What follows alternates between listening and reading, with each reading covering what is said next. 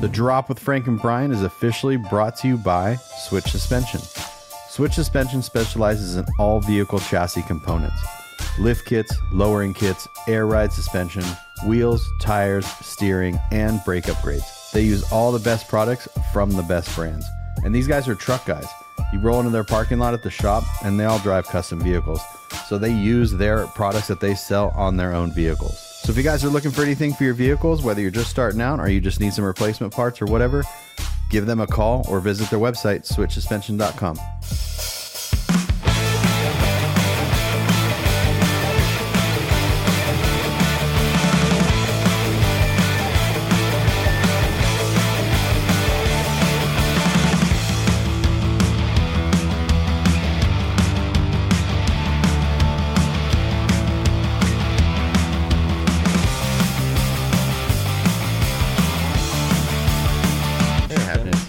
No one said we were professionals. But anyway, welcome to this week's episode. Drop with Frank and Brian. And today we're sitting with Scott Nelson of RevB Chassis. You good there? Yeah, I'm good. I just hit the table. I'm trying to navigate through this thing. So we're sitting here at RevB Chassis in Phoenix, Arizona, talking to Scott, and going to tell us all about. We want to know about you. We don't know much about. Okay. We know Scott. Yeah, okay. We know Scott a while, but we don't know much about. We don't Scott. know you. We don't know. I know you. My name isn't actually Scott. Oh no. Oh my god. Wait, is that our bad or your bad? Are you messing with us? No. My name is not actually Scott. Oh. But it is. Everybody knows you as Scott. Yeah. Okay. All right. But we won't get into that. That's for the. No, we want to know. I want to know about that. You ain't ready. Is that not your government? Frank is not my government name. My government name is Francisco. My government That's name cool is... though. See, I don't have a cool government name. What'd they give you? Whatever my mom and dad wanted to give me. Okay, all right. We need to know. We need to know. No, because then I got these people that I'm like, you know what? I'm going to tell you. You're the one that said it. I'm going to tell you my real name. Well, yeah, because you we got to leave it for part two. We got to leave it for part two, right? You could have just said, this is Scott. You're like, yep, more. That's Scott. I'm Scott. Okay, cool. Scott. Well, Nelson. Is Nelson your name? Nelson is not. Are you just not even the person you say? He's not even a real person. No. All right. Maybe Scott Nelson. Tell us about yourself. Who you are. Might be Scott. Yeah. Uh-huh. We might be in Phoenix. We might be in Phoenix. We're not even in Phoenix. Yeah. We in Phoenix. We already went over that. Yeah. So let's start with how'd you get in, you don't want to know where I was born and stuff? I mean, you want to start when I was driving cars? So I guess to be more specific, so we've been talking to a lot of people who have existed in this Arizona scene for pretty much the entire time. We've talked to Panda, and a lot of people we know who exist in this scene have existed the whole time. But kind of even before we started, you were like, yeah, it'll be interesting because you have existed in the same time period, but in a different space. Yeah, and I feel that way, and the reason why is the reason why I said that and kind of feel that way is there's a mini truck, right? And I don't mean that derogatory or whatever. Oh, no, yeah. I know it's like a thing. Mm-hmm. And that was never my thing. Mm-hmm. I like trucks and we were bagging shit in my mother-in-law's garage and stuff like that. We were chopping shit up and doing what we could. But, as we've evolved and things like that, it seems like mini truck is kind of a get it done, go wild, a lot of tubes and a lot of cool shit like that, more creativity maybe, than my side of things, which is, I'm in the business of it, so I'm trying to be production friendly. I'm trying to, we do a lot of plate work. Yeah. Just kind of, you understand what I'm trying to say? Yeah. But we'll get to that point, but we want to know how you got to this point where you're at now. Right. This point, you just said you started bagging trucks in your mother-in-law's garage, or you and your buddies. How do you connect the dots from in the truck scene of Arizona? Well, shit. You get I learned how to drive on a square body S10. Not saying that was my dream truck or anything. It's just what I ended up doing. So I learned how to drive in a Camry station wagon. So I could tell. Dang. No, so that was kind of. I mean, I like trucks. I've always liked trucks. Mm-hmm. And then as I got older, I got a job and I got some money and I bought a truck. So I bought a 75 crew cab dually, a square body. This is how old were you? I was 18. Well, my first. Okay, well I had. Get it together, Scott. Come on. I'm trying to go. You're all over the Where place. go. All right. First car? Yeah. Let's Okay. structure this. Your first car.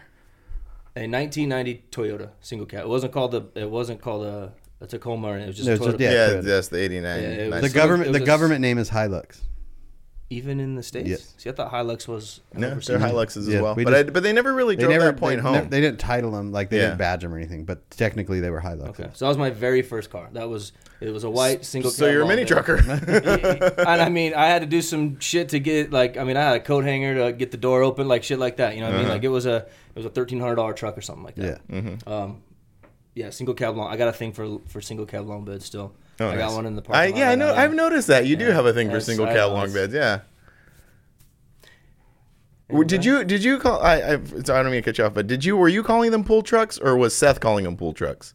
So I bought that truck. So the truck that's out in the parking lot it's a 2005 single cab long bed, but it's got like a 4.6 drop and 22s on it. Mm-hmm. And I bought it. Okay, so it was Dino's. Mm-hmm. Dino had Switch build it, and then it ended up at Domo's, and I bought it from Domo and brought it down here, right? And I took it home and I cleaned it all up. And one of my buddies, he goes, "Man, that truck just says like I'm a pool man." That's tight.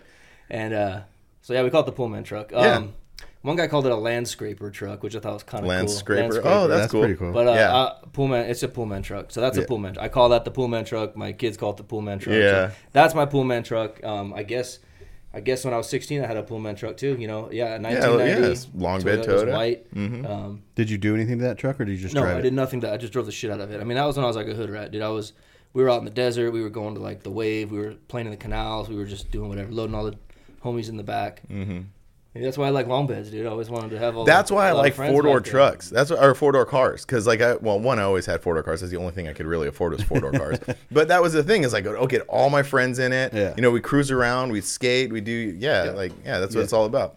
So yeah, there was that, and then I didn't want the truck.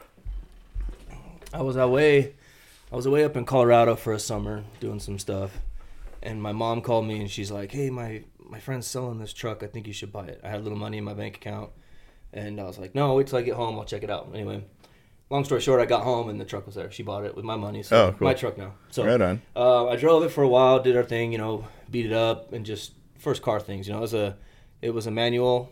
It was a bench seat, like a vinyl gray interior. Yeah, are you talking about the Toyota, right? Yeah, the Toyota. Why are Toyotas always white with light blue interiors or gray? No, it was gray. It was like very gray, like very like surgical. It was like Yeah. It wasn't comfy. Wasn't Like nice. if you put armor all in it, you get in the driver's yeah, seat, you slide. just slide around. Yeah, dude. yeah. It had like cardboard door panels. Like it was. Well, they were just work. They were just They're work work trucks. trucks. That's what all my dad. He had a 76 Datsun, 83 Nissan Datsun, and a 92 Toyota pickup, and they were all standard cab, heater only trucks. Mm-hmm. And that's because they were cheap. They were like $6,000 for a brand new truck. Yeah. Yeah. Well, rip that thing. I think I put a little stereo in it, just like a deck. Nothing cool. Just a deck. Manual windows, everything. So, whatever. We drove it around. I ended up getting out of that, and then my into like the custom world. It started with Volkswagens. See? That's the I know, trajectory I know. is always Volkswagens or mini trucks. Yeah. So I hit the Volkswagen thing, and I drove a Bug for the better half of high school. The second half. Nice. What year? 67. Oh, Okay. a good one. It was like a Cal style, no trim. It was all color match. It was painted like a Camaro color. Are those Super Beetles or 67? No, it's not a Super The Super no, we Beetles don't- were 70s, right? We don't like Super Beetles. Yeah, that's the thing. That was always the lame ones. 67 was like the last sought after year. Yeah, I like earlier, like early 60s, late 50s, but I don't know. I'm too big for a Bug now, but I'd like to get into another one. But anyway, Bug things happened. Drove the shit out of that thing. I loved it. It was like I thought it was the coolest car in high school. I had big Was stereo. was it stock or No, did no, you dude, lower it was it? hammered. Yeah, it was Okay. hammered. I had like Nice. porch wheels. Oh, no, it had, nice. it That's didn't the have like a look. rowdy motor or anything, but I took the back seat out and put a big speaker box with 212s. Like I was bumped, and then I got out of school earlier, so I'd go back and like pick up my friends and my Bug, roll the windows down, turn up the radio. I thought That's it was sick. cool. Heck You yeah. know, I'm always showing off and doing like, whatever. Yeah. So Bug things, and then That was the what you Bug- did back then. Mm-hmm. That's what Frank still does now. I know. You still go to high school and turn up your music real loud? Yeah. What's that? Oh, what's that on Dazed and Confused? I keep getting older. Yeah, they stay the same age. Yeah. Put a backpack on and walk around campus. It's one of those things where you go back I've seen you on the news, man. Yeah, I know. It's one of those things where you go back and watch movies like that and you're like, ugh. But anyway, I digress. The Bug turned into, okay, I used to drive the same, route, whatever I'm driving around. I always saw this dually over here. It was a 75. It was lowered a little bit on like 16-inch wheels. And I thought it was cool. License plates had like the Ox or something, whatever. Whoever this guy was must have, he was a big dude. He was the Ox. I came to find out he was the Ox. He was a big dude. So I don't know. One day I just like pulled up on it and I was like, dude, I want this truck. I like it. And we made a deal. I sold the Bug, bought the dually, drove it for a while. And I was driving to North Scottsdale, which was 30, 40 miles away. That's where I was working at the time. And I was working at a machine shop up there in North Scottsdale by the air park. And gas was crazy. And around what era is this? Yeah, what year? This is 99, 2000. Oh, okay. Okay, so gas was like what, $1 a gallon? Dude, yeah, but I had two big ass. I don't want to put anybody on blast, but you're about 40 then? You're about 40? I turned 40 this year. Oh, okay. Yeah. All right, so the same age. So I was born in 83. I graduated. Okay. I graduated in 01. So like my last year of high school, I started working when I was 14. I got a job at a restaurant when I was 14. So I was like saving money. So when I hit 16, I had a little bit of dough. I bought a car and started playing around. Right. So was the dually? Was it a 454? Yeah. Yeah. Yeah. It was a 454. Yeah, had one of those. It was a tank to work, tank back. Yeah, man. And dude, tires. Like I remember, dude, I was buying used tires. I was taking the dually. Yeah. I was taking the dually off the back, putting it on the front. Mile around one. Like I took the bed off. I thought I'd save fuel by taking the bed off. And I'm driving down the 101. I'm in North Scottsdale. You're making the truck lighter. I'm trying everything that I can as a kid, like to get by. Like my mom would be like, "Hey, you want to run to the grocery store and pick up some milk or something?" I'd be like, "Yeah, I'll run up there and I'll take my dually." I'd come back and she like later on she'd be like, "Why did it cost $100?" I filled up the gas tanks, Sorry, Mom. Tanks. But like there's 2 tanks. Yeah. So I was just doing everything I could, man, and. My favorite part of that is you're doing everything you can to save money instead of just getting like another truck. You're like, I know I'm like committed to this truck, well, and I'm gonna do everything I can to drive it. So I know I'm jumping, but in school I had this buddy, this super funny dude. He was always making everybody laugh. He's like the clown, right? Mm-hmm. And he used to always tell me I had a big head. Like physically big head? Yeah, like a head the size of 2. Okay. So they called me Dooley Head. Oh, so Dooley Head turned into Dooley. Yeah. And so they're like, Dooley, oh, hey, what's up, Dooley? Yeah. So Dooley, whatever. So now I'm Dooley. So I'd have a Dooley, right? I mean, that's just what happened. Yeah. And Couldn't fit that big old head in the Bug. I know. It was like, I was like, lurch, all right, so got the Dooley, did whatever we could, whatever. And just started messing with it. I mean, shaved everything. Oh, cool. Everything. You did it? Yes. Like you and your buddies and I did have it? no clue what I'm doing. Never done it before. Just seen it. Street Source. I was always on Street Source looking at pictures of, square body dually. So 75 dually, put a 91 front clip on, like a Suburban with the 4 headlights, the GMC. Oh, nice. Shaved the drip rail, door handles, antenna hole, marker lights, tailgate, everything you could possibly shave on this damn truck. I didn't do like a Cali combo, like tailgate to roll pan deal. Like they were still separate, but now did you do welding, Bondo, like were you just seeing stuff on Street Source, or did you have friends now in the truck scene at no, this we were time? all learning together. So I did have one friend who we all know, Brian Zaccardi built. Okay. Yeah. He was always the one who was like doing it first in my little crew. Like we would go to school, and like on lunch break we'd go to lunch and go fuck around. He'd go home and work on his 68. So when like the night of like I don't know, high school prom maybe, he had a 68 on 20-inch Budniks, dude. And this was in 2000. Like yeah, he had that's a big deal. They were 18s up front, 20s in the back. I think they were Budnik Tillers, and like Tiller 5s, I think they were called, because there was a 5-spoke wheel. And he had it like primered, this like purple pink color. It had a Rowdy 383, like a ratchet shifter, and he was like the man as far as the trucks went in my world. Yeah. Because this dude, we called him Bird.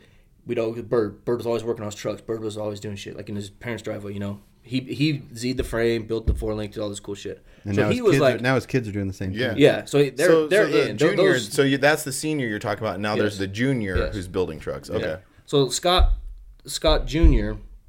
or well, I don't call him Junior. So Scott was Brian's brother. Oh. Passed away when we were young. Scott, his son, was named after his brother. So Scott Zaccardi Jr. is Scott also. His real name is Scott. And he's deep. He's like down. He's so down in the, like, you guys probably know him. He's your mini truck. He's like the new generation. I've actually only been introduced to him just recently. Actually, I didn't know too much about him until he got that green truck. That's so this is very like new to me. Yeah. I wasn't very aware, but they seem like some down fools. Yeah, they are. Yeah. Yeah, they're about it. They've been building like as long as I can remember. Yeah. Okay, so Bird we were going over there. Bird and this other dude named Pete, always working on shit, so we're always over there messing with the dually. And then another friend of mine, Dusty, he was the guy that would weld everything. He was just like, fuck, I looked up to this dude. Like, he could just do anything. It was crazy. I don't know what he's doing now, but I hope he's doing good. Anyway, he's like, let's fucking bag that dually. It'll be easy. Okay. So then at the time I had another friend who worked at Chassis Tech, AIM Industries. Okay. And he worked in like the shipping department. And he rode a pit bike to work every day with a backpack. So cool. Until the day he got hit by a car on his pit bike, he was escalated quickly. He was I got stories, man. He'd bring parts from work. I'd be like, hey, I need these back in plates. His back, he'd bring bags in your backpack. No, he'd bring one piece at a time type of deal, So I'd buy what I could buy. It's always the DC 5000 compressors, the cheap airbags, everything was on the inexpensive side because we were young. Yeah, you're like, you're young. Little Hobart, little 110 welder and stuff. We're chopping shit up, just doing whatever we can to do. And I probably have some old pictures of this somewhere, but so we did the front end of the truck. Well, okay. We shaved everything, right? We already went over that. Same guy shaved everything. No, did the welding? We all helped it. All of us were kind of involved in that. Yeah. When it came to like the heavy welding, Dusty and Bird with his 110. Yeah, handled that. Hey, dude, it worked. My buddy used to bag trucks with the 110 welder. And I'm talking, dude. It just like it blows my mind the stuff we got away with. We welded a truss over the big Dana rear end. Mm-hmm. Nothing special. Just welded that fucker right to it. Yep. And that's kind of a no-no unless you do the right things, the right materials, and we didn't know any of that shit. Yeah. So we did a triangulated 4-link, bag over axle. Did the bag plates and like cup lowers, everything up front, just easy stuff to get the front down. Mm-hmm. And the truck never laid like frame. It laid like on the cross member, like the traditional style. But it did good. I had a big old 10-switch box. Everything from AIM, everything you could buy from AIM. It was clear. You could see all the wires inside. Well, because AIM is from Phoenix, right? Mesa. Yeah. So that were the spot. Yeah, we learned that talking to Seth, like that this whole AIM thing kind of existed, and Street Beat, that was the other one, right? Yeah. That all kind of existed in this like Street Beat was what I was trying to think of last night. That's right, the sliding rag top. Yeah, Street Beat was ragged. That's where we get the line of fire. The big LED for the tailgate that goes between the tailgate. And yeah. So Street Beat was like a little. So you got like Harbor Freight, Home Depot, kind of like, you got AIM Industries. Street Beat was like nicer stuff. Okay. More knowledgeable staff, like cool people. Mm-hmm. AIM was just like bottom of yeah. You don't know who you're going to talk to when you get in. I remember the ads, like ads of mini trucking and stuff like that. Oh, dude, they did get 3-4 pages. Yeah, it was like the whole like quarter of the whole quarter of mini trucking. Yeah, they went hard. Stuff. So, but it worked, dude. They're still doing it. I don't think they're doing as much or as well or whatever, but I think they're still around. Yeah, they're still around. They just start different companies every now and then. Yeah. So that was the spot. So now you're in a bag dually. So now I'm in a bag dually, and it works. It's not a total piece of shit. And you're just you're cruising around being cool. I got power window, tweed everywhere. Oh yeah, everywhere, dude. Oh yeah. The seat was tweed. The headliner had what color tweed was it? Blue. Really? Blue. It was like royal blue tweed. Anytime the truck was blue. Yeah. After we shaved it, we're spot priming everything, and I'm like, fuck it, let's just hit the whole thing. So now it's like that tan, like Marhide, like 2K yellow primer, the whole thing. It's like a Bondo tub too, man. Like I'm telling you, like, I'd love to see the truck again now, but you don't know where it's at now. No, dude. I rented a house. And I needed like a couch and some curtains. And I was like, truck's gotta go. It's time to grow up, dude. Truck's gotta go. I sold it for fucking next to nothing. Rented a house and bought a couch and some curtains, yeah. And now is this when you grew up and got married and all that stuff, or what? This was before marriage. Yeah, before marriage. This was... This is your first stint of adulting? Yeah. I guess that was a pretty heavy. That's an adult as fuck decision. You know what I mean? Like sell the truck. Yeah. Which makes no sense. Which is to funny keep. because now that the adult decision is to like invest in that type of truck. Right. Yeah. Because it would be like, why would you? Yeah. Yeah. Oh man, if I had that truck today and kept it the way it was when I bought it, it would be way more valuable. Yeah. Mm-hmm. Okay. I think I sold it for like $1,600. I didn't sell it for very much money at all. I sold my square body at one time for $3,500, but I painted it and stuff. So I don't know. Yeah, back then, Dude, I think I paid $4,000 for the truck and did all that shit and then sold it for next to nothing, dude. And there was a time where I like left it on my. Now she's my mother-in-law, but at that point she was my girlfriend's mom. I left it on the side of her house while I think I bought like a Civic or something to drive around after that. Mm-hmm. That was like the first car that I got like a car loan and a payment on. It was a Civic. Well, okay. So and I also fucked around with that too. Slammed it, lower it, and SI wheels and all. I was like nice. Yeah, Civics with SI wheels. Yeah, it was hard. Dude. A little white 4-door. It was a 4-door. Nice. I like 4-door cars. Like back to what you said, you can only afford. I choose 4-door cars. Oh, and now I would choose a 4-door. Yeah, I mean, I like Galaxies and Polos and Bugs. Those are like caddies, some of the big body like old school caddies like 60s. I like those in 2-doors. Yeah, but everything else I'm well, those make sense in 2-doors, and then the newer stuff makes sense in, like a sedan, like a BMW, like a big body Lexus, like Civics, like those a Panamera or something. Like see, I'm into that shit now. Like which stuff? I really want like a Panamera or a Taycan. I want a Panamera too. I was talking to Jap, our buddy has one, and he was like, dude, the used Panameras are not that expensive. No, I know. So last year, I worked somewhere for 20 years. I was turning 40. I was like, fuck it, I'm getting a Panamera on my 40th birthday. Yeah. I'm going to go buy a Panamera. Mm-hmm. So you have 1 year now to buy a Panamera. Well, instead, I quit my job and started. This. So, yeah, so something else happened. This is your Panamera. Yeah, this is but man, a Panamera would be a lot more fun. Well, before we get there, so you're building this dually. The dually, the dually's So you're building this truck. You got friends who are building trucks, and you're existing in this time. So are you going to like truck shows? Are you going to like Severed in the Southwest? Are you going to Ardenoise? I mean, I went to Ardenoise.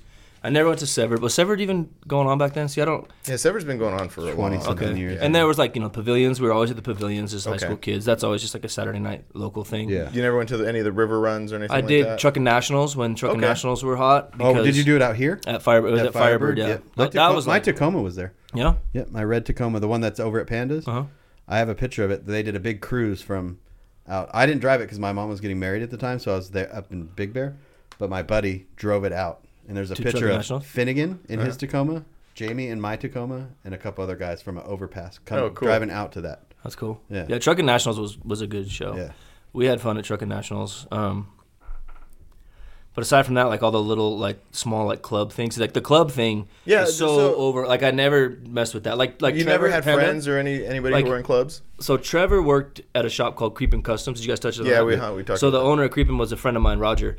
Roger started Creepin'. That's when I found out about Trevor. Okay. So Creepin' Customs was like a shop. I'd go in. I like bought stuff from them for other cars and stuff. But that's where Trevor was sort of introduced the Panda truck because with the spray painted Panda on the side. Yeah. I was like, fuck, that thing is so sick. Yeah, like, I love that. I love that paint job. I was telling you, there's these dots that connect to everyone out here. All these business owners now, RevB, Trey 5, Hogan Built, like Street Beat, Switch. There's these all like these. It is. Oh, there is like 7. What do you call 7? Because it's not like layers. Southern California where it's massive. Mm-hmm. It's very small. Yeah, and it's only. Is it small or is it just that we just know each other? No, like physical area. Physical area is small, so you only have so many things. Like in SoCal, you have the beach, you have the Inland Empire, you have the deserts. The deserts didn't go down to the beach and hang out with the people that were at the beach. The Inland Empire guys didn't go to the beach and hang out at the beach. So like you had the Inland Empire, which is one area, and like, but here you're forced to move around. Right. You know what I mean? So kind of coexist. Yeah. Because there is no it's all the same. Yeah, I see. Yeah. I mean, I guess. So it's super. So it's super interesting to me because now you talk to more of these people and you're just like, oh yeah. And it's so interesting to me that you existed in this space and never got into like a club or did the club stuff or anything like that. I mean, me personally, no. Clubs were never for me. They're still not. I don't. I mean, I think it's cool as shit. Like, I love watching like all the club guys do their thing and put shows together and you guys have your meets. Like, kind of, was that a club thing you guys were at last night? A club hosted it. I like that. I think that's cool. Yeah. You know what I mean? But it's just it was never for me. But you were like aware these things existed. Yeah. Oh, okay. Yeah. Like Aftermath. Like Aftermath was big out here. Yeah. I still don't know a lot about clubs. I'll tell you that. Like, I mean, I see like the Sunset Boys. I see, No Regrets, of course. Like those guys are big. Severed, and Aftermath were like the two that I was aware of the most. Yeah. But they had Severed always had a huge presence out here. Yeah. And I only know Aftermath because I used to go to this dude's house who was doing like an avalanche on like, God, I want to say he was on like 24s or something, and they were like the biggest wheels I'd ever seen in my life. Like a body dropped avalanche. Yeah. And I think I know he was Aftermath. I don't know what happened. That's the white him. one. I don't know what happened to his name. I think his name was Willie. I don't know. This is like predating my Arizona time, so Okay. I'm not But sure. that's the interesting thing is like you've been out here for a while, but Arizona, and we were kind of touching this with Panda too, like Arizona and Southern California have existed very closely together. It wasn't like all this stuff was happening in Southern California and then, Arizona did it and caught up. It was existing at the exact same time. And talking to Joe, Severed existing as a club and Severed Arizona existing as a club is almost the same thing. That's because of River Runs.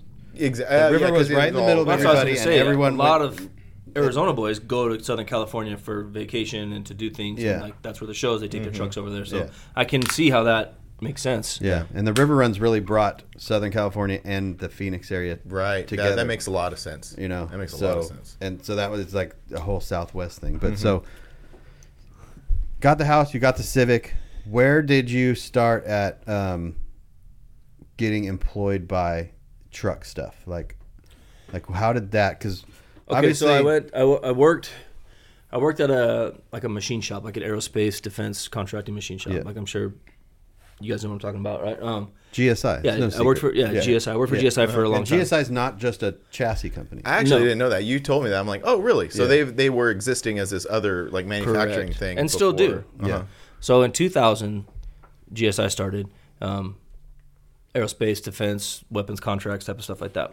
And Dusty, the guy I was telling you about, he worked there, and I had been doing like random jobs. I was a butcher. I was a landscaper. I was a bus boy. I did mold remediation. Like when your house. So were you just I was doing all kinds of shit, dude. I was just hopping, throwing shit at the wall and see what was gonna stick. And because that was just the way it was. I didn't have a business owner father. I didn't have a business owner family friend, uncle, anybody like that. You didn't have anything to roll into. No, I just I had to kind of figure it out. I did high school. I went to one semester of community college, and I say it was like 13th grade. Yeah. All of the kids from 12, like I went there and I was like, this is just not for me. Yeah. Right. So I don't know. I just had to, but I had been working. I started working when I was younger, like 14, like I said. So this, I did that. I got that job. I'd learned so much there. Like, I mean, I started doing like the bare minimum, right? And we weren't doing anything automotive related whatsoever. Yeah. So we're building stuff for the government, for whatever, machine guns and stuff, and cool shit. Awesome shit. That's when he lost his government name. That's why he won't tell us his government name. Very, very interesting stuff over there, and it was cool. And then, but in the meantime, we were always bringing our little projects in after hours because we had all this cool equipment. I mean, all these cool people who are interested in building things. There's guys who like to build things, anything, they don't care. And there's guys who really I want to build a car, I want to build suspension, I want to build an engine, you know what I mean? And there was a little bit of that in that shop. There was guys who could build anything, no matter what it was. Then there was guys who wanted to build a bag truck. There was guys who wanted to build a lifted truck. Guys who wanted to build a hot rod motor, shit like that, but it was always after hours, right? And I built a full airbag pan for a Volkswagen when I worked there. We all machined all these parts, like collaborative. All of us got together and we built some really cool shit. With access so I had a 63. to the best machines. And machinists we didn't have like laser cutters and stuff back then, but we had some cool stuff to get it done. So we built some really cool shit. A full independent air ride beam, independent rear suspension, like body off the pan, put it all back together, drove it once, traded it for a sandrail. Like that kind of shit happened. So we're pulling our trucks in, we're doing our stuff. Like even the dually, we did some stuff with the dually there. So I was employed at this place that had the capabilities to do all of that. But as far as a business, that didn't happen until 2015. So for 15 years, it was they were solely just manufacturing these parts, kind of doing projects on the side. Projects only on the side. Nothing ever in that shop between 6 in the morning to 6 at night was automotive related. Yeah. And then we were just like the knucklehead kids who were a bunch of high school buddies that came in, and we were like pulling a shitty car in and jacking it up and fucking around. Yeah. So that happened. And then it turned into somebody noticed that we were making crap, for ourselves. Can you do that for me? Yeah. So boom, there's that. Oh, can you do that for me? Yeah. Boom, there's that. Hey, we could probably do this. So then that's where that whole side of that company was born and elevated from 2015 to now. And then basically that's how it happened. You ran that side of that company. I mean, give or take. Very involved. I was very involved. I was very involved in that side of it, and like unnaturally almost. Like I was almost like I don't want to. I like this as my hobby. Yeah. I didn't know if it was going to take off. Like I was like, hey, if I transition over here, am I still gonna have a job if it doesn't work? Kind of deal, Oh, I see. So I was like, I was interested and I was comfortable and I was like excelling over here. And I thought it was really cool building the ship for like fucking helicopters and boats with big guns, and I thought it was really cool. Then it just turned into kind of the machine it turned into, and I was like, fuck, this is fucking cool. And then so then I started making stuff. And then it accelerated so fast, exponentially. It just went whoop, like just took off. And so I was like, now that's my job. Yeah, that's my personality. That's everything. Like, and I'm in. And it went from you. Did you travel a lot prior? Did you go anywhere? So because you were traveling, you went from nothing, and then you were just all of a sudden. Yeah, every 2 weeks I was somewhere. I realized 15 because that's when we started like kind of getting heavy and traveling and going to LST and stuff. So that was around the same time. Yeah. And I remember the big GSI trailer going out there. And that was a little later because the big show didn't happen. Yeah, so 15. I have a picture somewhere that our very first car show was Good Guys in Scottsdale in I can't remember. I think it was November. It was either November. I think they do it in November and they do it in March. Yeah. And we pulled up with a small, like a 16-foot enclosed trailer. And it was just black and it had a GSI sticker on it. And we rolled one frame in there, which was a stock frame with like modified suspension, and we had to tote the cab in on a pallet jack. And we had to like sweet talk everyone at the doors to let us in. Me and Bird, Brian Zaccardi, because he worked there with me. Oh, okay. So we were like, hey, we got to get this cab in. They're like, no, you can't bring shit in on a pallet. We walked it in from the parking lot on a pallet. That's awesome. It's a big parking lot. And we got dude, it was, and there's like a ramp to get down in there. So it was a mission. And then we get it there, and now we had to lift the cab up and set it on the chassis, bolt it down. Like we're building this thing. Dude, I remember we got some intros the day, like really early on, but like late for the deadline of the show. We got some intro wheels, some smoothies. And I remember we went to put the wheels on at the show, and the brake rotor, the hub register was too large. So I remember taking the rotor off, running it back to the shop where we had all the cool equipment, and the lathe was tied up or something. So I had to throw it in a mill, like a vertical mill. So I had to put a brake rotor. Typically, you'd do this to a brake rotor. So I put it down, and I had to go in here and I had to CNC this thing, run it back to the show, bolt it up, then put the wheel on, then put the cab on, so we could have our very first like presentation. And it was a table. It was a fold-up table, and just two guys sitting there like, yeah, we build these frames now. And that was the first time you were like in that position in the front of the public. Yeah, for the most part. I mean, other than social media, I guess. Yeah.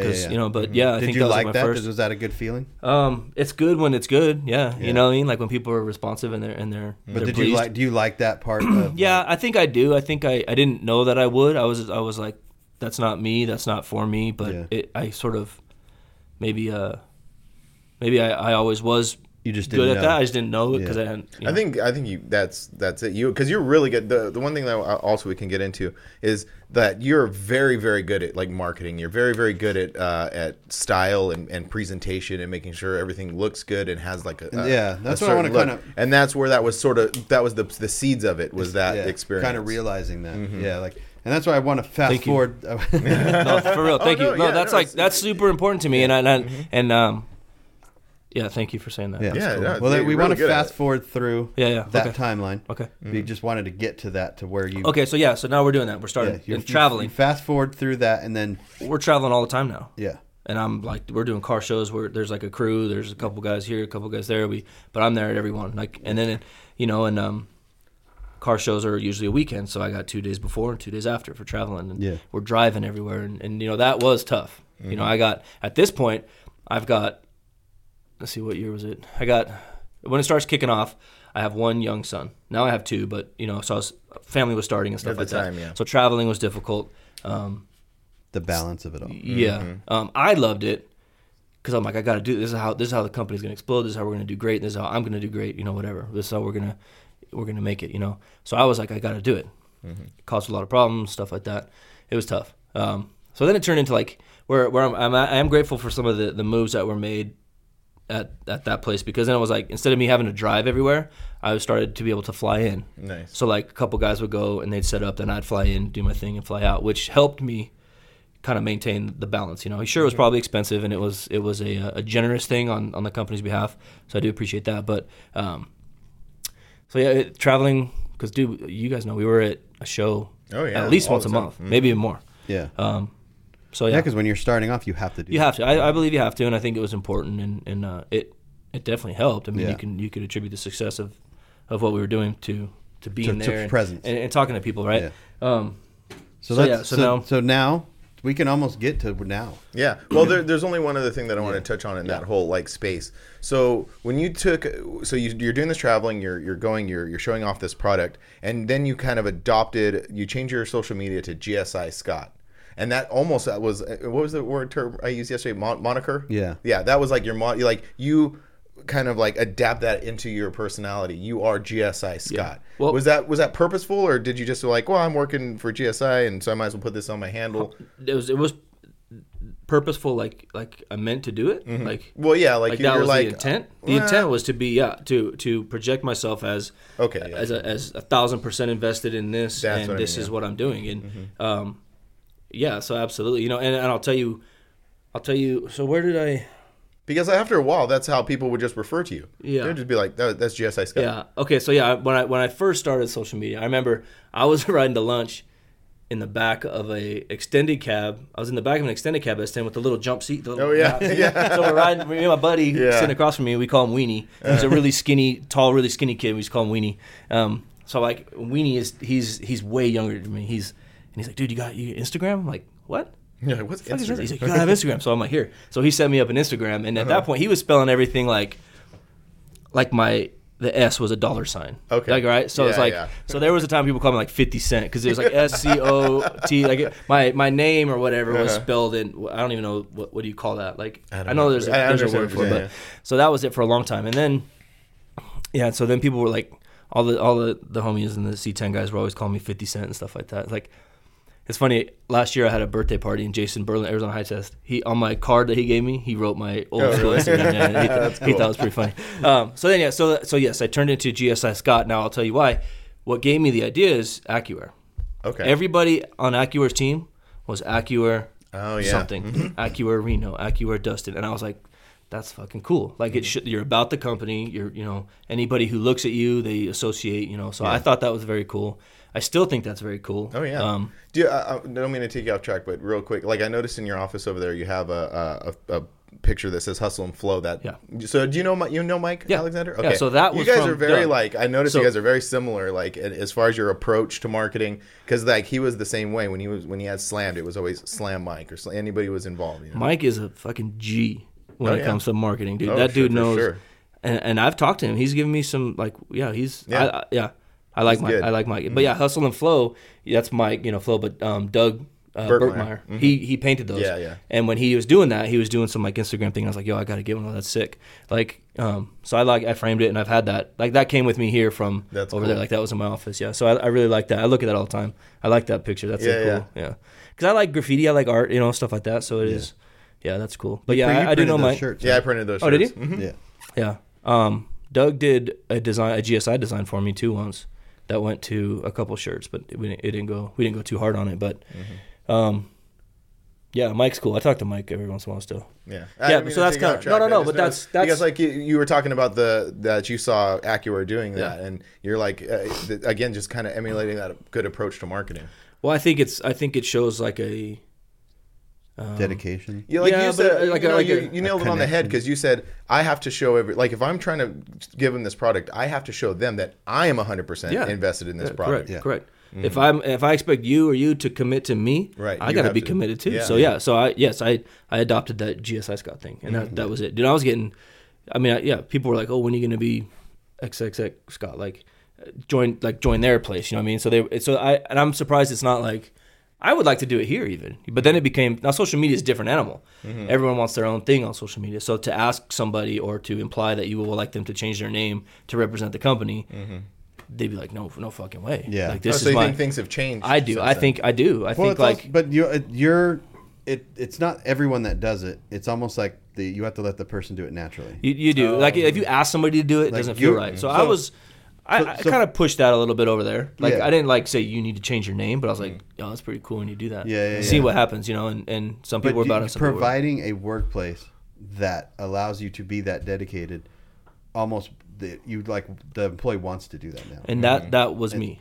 Yes. So that was you. Nobody told me to do that. Yeah. Right. I took it upon myself to do that. Yeah, exactly. What I'm saying is like the space creates the person, and then they work together on it. I totally agree. Yeah. Which is what I'm trying to do something. I'm not saying I'm working these people into changing their Instagram names. I'm just saying give them a space where they're like, my only thing was just like it's such an intelligent approach at doing that. Like it's such a good way to look at it and a good way to market yourself and market your product. I mean, I thought so. Yeah. I do, and I still believe that and stand behind that. I think that's definitely. Cool. I mean, I'm not. Pull your mic back like this because you're talking over it. Oh, there you go. Sorry. So now, so I'm changing my name to RevB Scott today. There you go. I'll do it right now on air. But so fast forward through that because we don't need to nest on that topic. Right, you know what I mean? Like, well, I mean, there is because I think that's where a lot of things I learned a lot there. You know what I mean? Like, sure, I could put a 4-link, but why? You know, why is it this? Why is it not this? Why is it up here and not here? You know, like we learned a lot of that kind of stuff. I was going to say, so you what did you learn there? Like what, as far as geometry and all that stuff, did you? Well, I know what works and what doesn't work. Did you absorb any of that stuff? Of course, like the math to it all? I mean, there's definitely there's engineers and designers and people that I leave more of that to. Yeah. I'm more I want to say of an influence or a guide more or less. Yeah. You know, I know what I like. I like it to look a certain way, and I like it to perform a certain way. So now we gotta find that balance. Well, that's an interesting thing too, because like, you know, I don't mean to keep harping on it, but you do have this great vision and great like eye for style and stuff. So it's also a really good quality to have, to say like, I know exactly what I want. I know how I want it to function, but then I need to get this person who knows how to do that. Do that process. Yeah. And I've got some really really good dudes, like people who. But we need to get to this point in the conversation. Okay, we're still We're still at GSI. Okay, all right. Okay, so I learned stuff at GSI. Yeah, cut that. You were no longer at GSI. I'm no longer at GSI. So that started RevB Chassis. RevB Chassis. Okay. So my 20 years is in. I'm turning 40. I'm like, hey, shit or get off the pot, bro. Like, stop. You know, I'm not happy. I'm not. Terribly hard decision. Was it? No, it was a long decision, dude. It wasn't a snap. Yeah. I didn't wake up. Well, you knew you wanted to do it. Because I was like, dude, I'm not.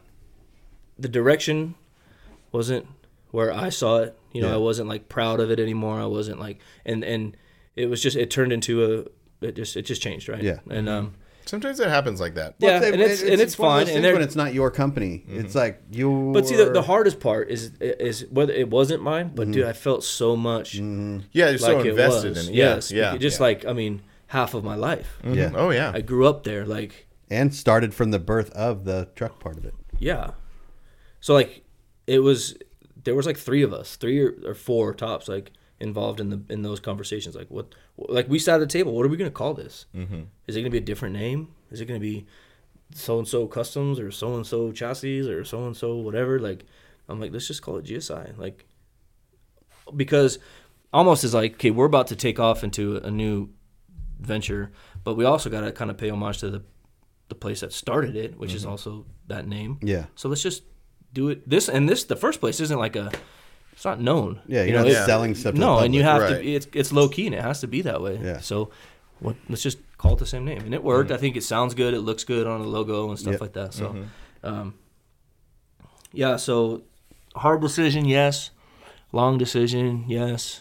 But I have so many people like backing me up, like for years, telling me, I'm like, no, we're gonna ride this thing out. Like it's gonna be sick. We're gonna take over the world. You know, And then just, I don't know what happened. It was like a Friday. I was like, I got to be done. So I got, hey guys, we got to talk. And that was the end of it. Then, fast forward. So I kind of laid low for a while I was doing this. You know, finding a space was very tough. Did you know? Finding commercial real estate out here is not easy. No, it's insane. Like I don't. I mean, that's why we're way out here. Like I live 30 miles away. You know, I'd love to be closer to home. You know, but I remember you saying on Ronnie's podcast that it was really important for you to be in Phoenix, like proper. So like you're from Phoenix, Arizona, but you don't want to be like in Mesa or like in Goodyear because like am I correct in that? Like I thought I heard you say that. No, it's nice because we're kind of central and we're right by the airport. Like so, I've had people fly in and they stop by on their way to their hotel. Oh, cool. So it's kind of cool. Was that like a main like tick on my list? No. I don't want to go to like Goodyear and nothing again. I just don't want to go farther away. Like I'd rather go east. So Phoenix was about as far west as I wanted to go. Okay, I wasn't sure. Like maybe I made that up. I don't know. Probably. I mean, I may have said something like that. But Phoenix is a good place to be because it's somewhat central. But yeah, out east kind of would be better for me. Right. But dude, it's expensive. So we had to find a nice place, and you know we put a lot of work into making it nice. And and again, I don't want to like keep on harping on this, but your sense of style, like everything.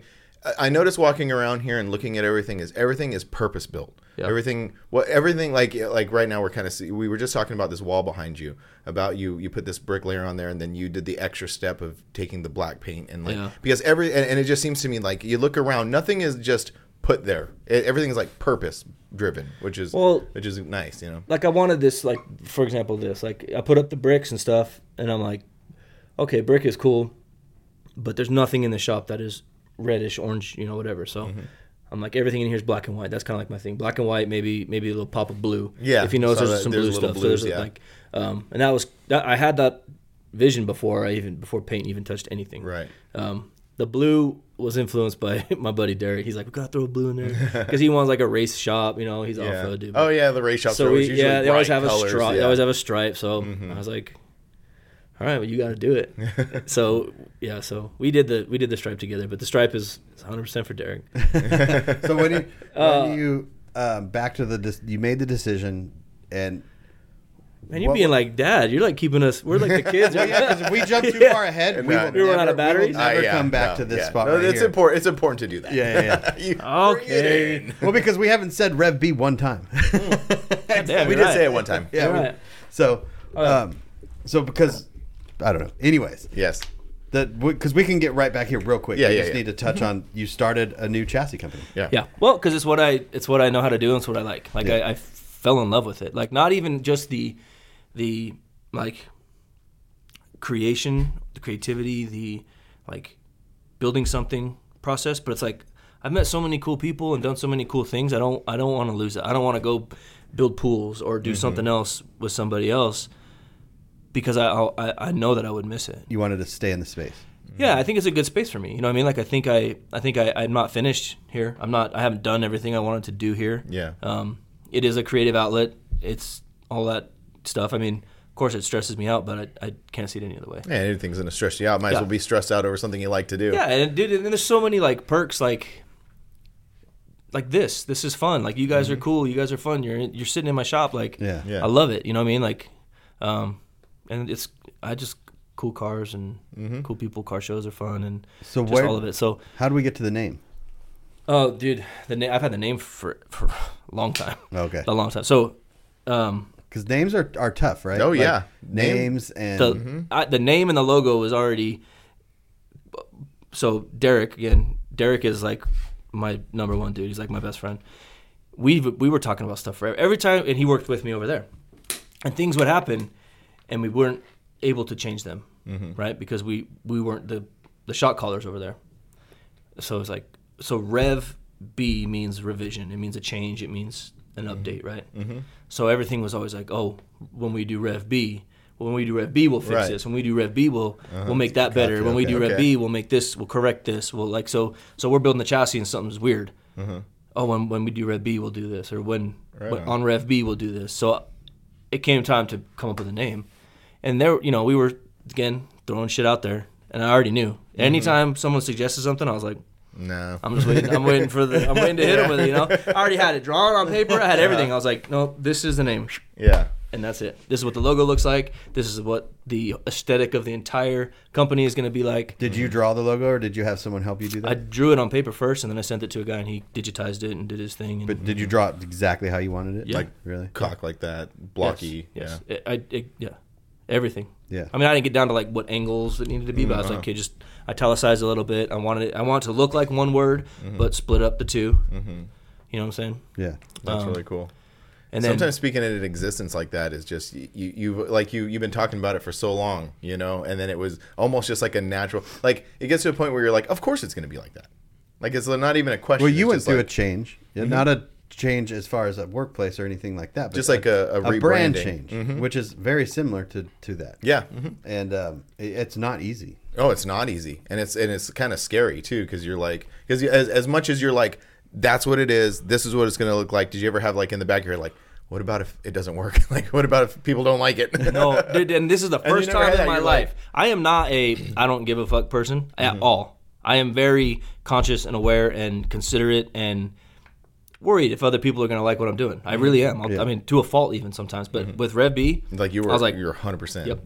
This is cool. and you can't change my mind. You can't change my mind. That's it. Yeah. And if you don't like it, you're an idiot. You know what I mean? That's the only time in my life I felt that way. Dude, look, I was so in on RevB and the logo and the name and the, like I said, the aesthetic and everything. I had it. It was like it was already there. You know what I mean? I could have told you I was going to do this. You know, like just silly stuff, you know. The blue stripe I didn't plan on, but you know, you had to give in. I'm a giver too. You know what I'm saying? You gotta give and take. And that fucking stripe was a lot of work, dude. Laser leveled all the way across, like, dude. That's a lot of work. It looks cool. Yeah, it looked cool. Like being here, this is my first time being here, but before being here, and again, like it's like you just know how to set it up, because like I went into your shop and I'm like, it seemed a lot bigger on through the photo. Yeah, I'm not saying it's small, but I know now talking to you, I'm like, oh, that was totally on purpose. Because if like looking back, I'm like, I'm curious. I've always been as curious. big as Switch. No, baby steps, man. But no, I don't want to say yes. I'm trying to like fool anybody. But you always want to project a little bit of larger totally than life. Yeah. I mean, it's bigger than a shop that I expected to have. I'll tell you that. So I am proud that I am in this space. You know, but.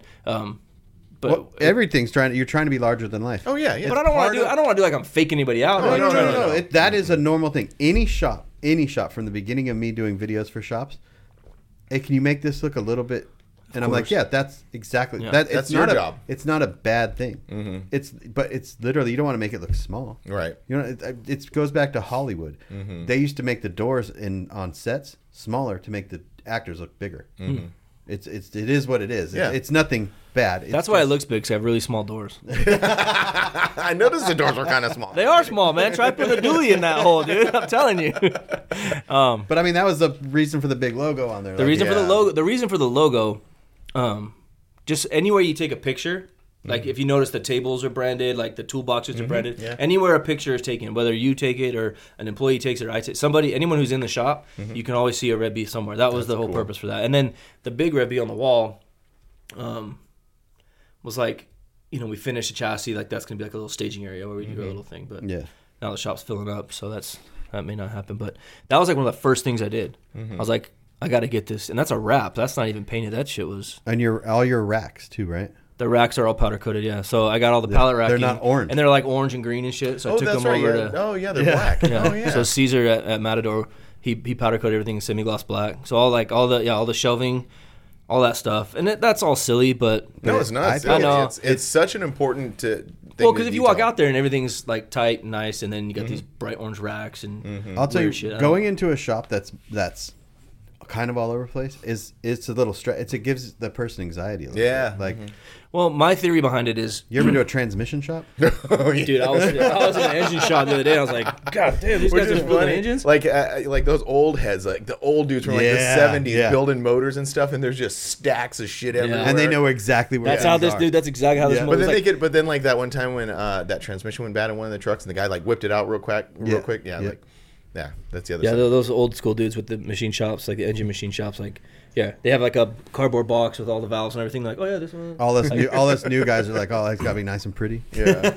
Well, to that point, you know, and I've heard this from visitors and such, like when they walk into the shop and they see there's pride in the shop and the cleanliness and the lines, and I'm not talking about just the paint, but like all the visual stuff. Like you can tell we take pride in the product as well. Oh yeah. Like the appearance of everything is everything. Yeah. You know what I mean? Like, yeah. So that was really the main thing, is to try to like make the customer have enough confidence. And it works. Like every person is like, God damn, this is really nice in here. And then, oh, it's a really nice frame. Like, yeah, of course it is, because we pay attention to the details, all of them. Yeah.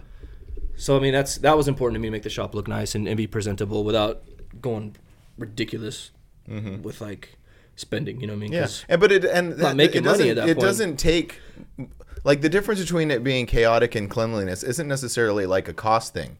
You know, because it doesn't cost much to make it look super clean. Yeah. But it's the mentality behind it. Yeah. You're right. I mean, there's a cost associated for sure. Well, I'm sure.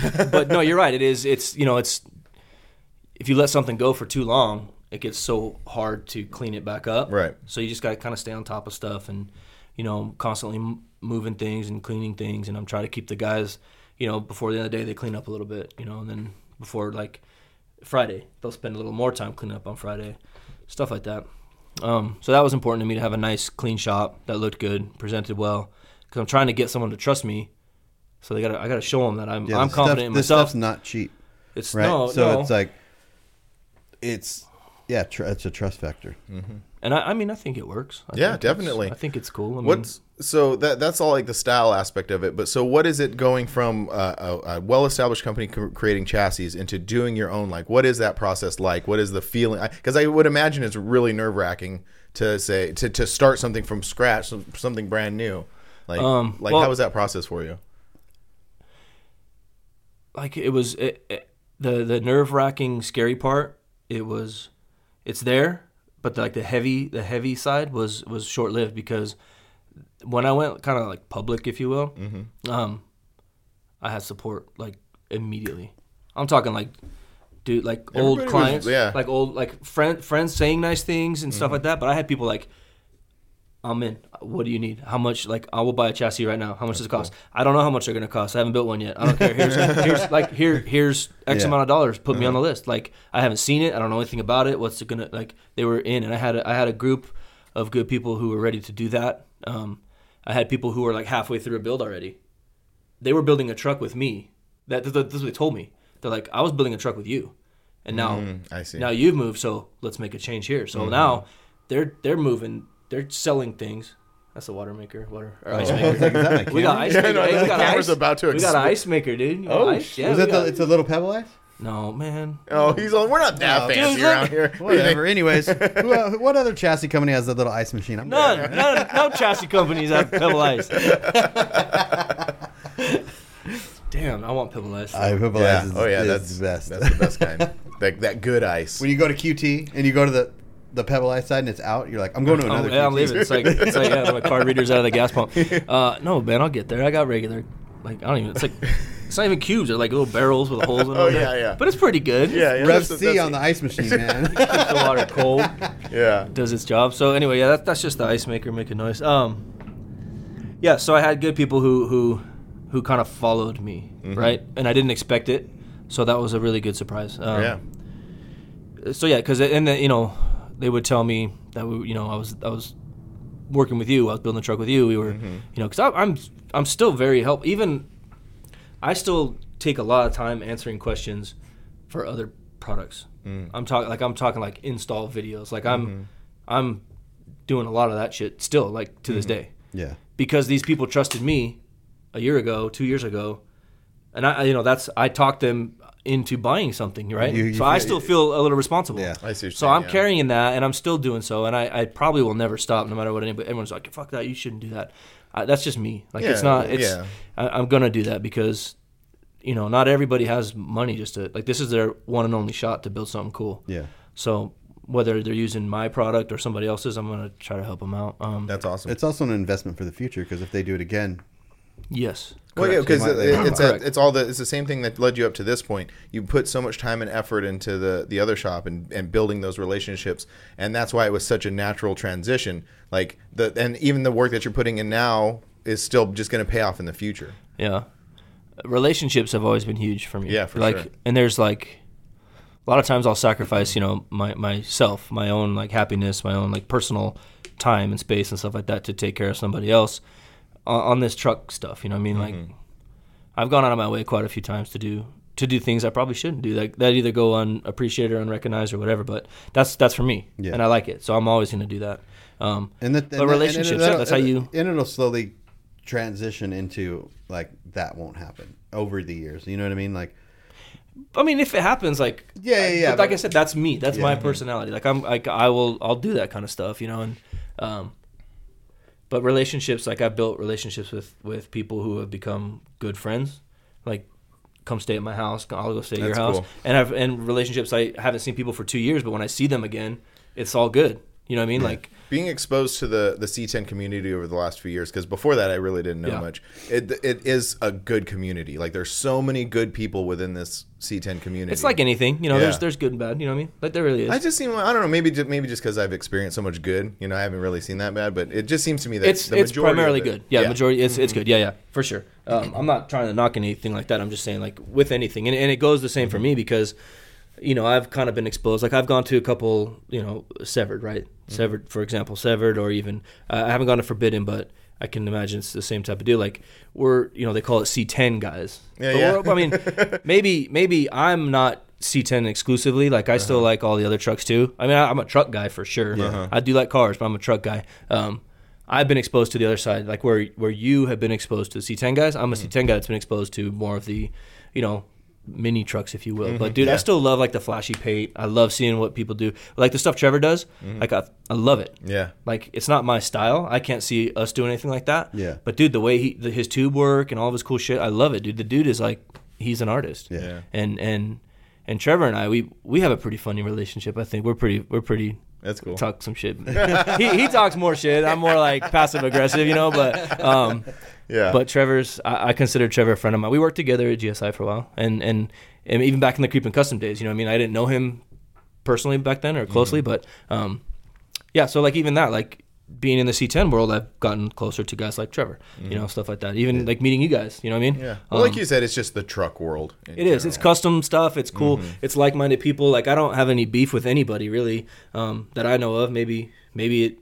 The other way around. No, yeah, you can't control that. Yeah, and I'm fine. I sleep good, I try to do the right things where I can and stuff. And so coming to like with RevB right now. So the products that you have C10 chassis. What? Yeah. So that's the current plan.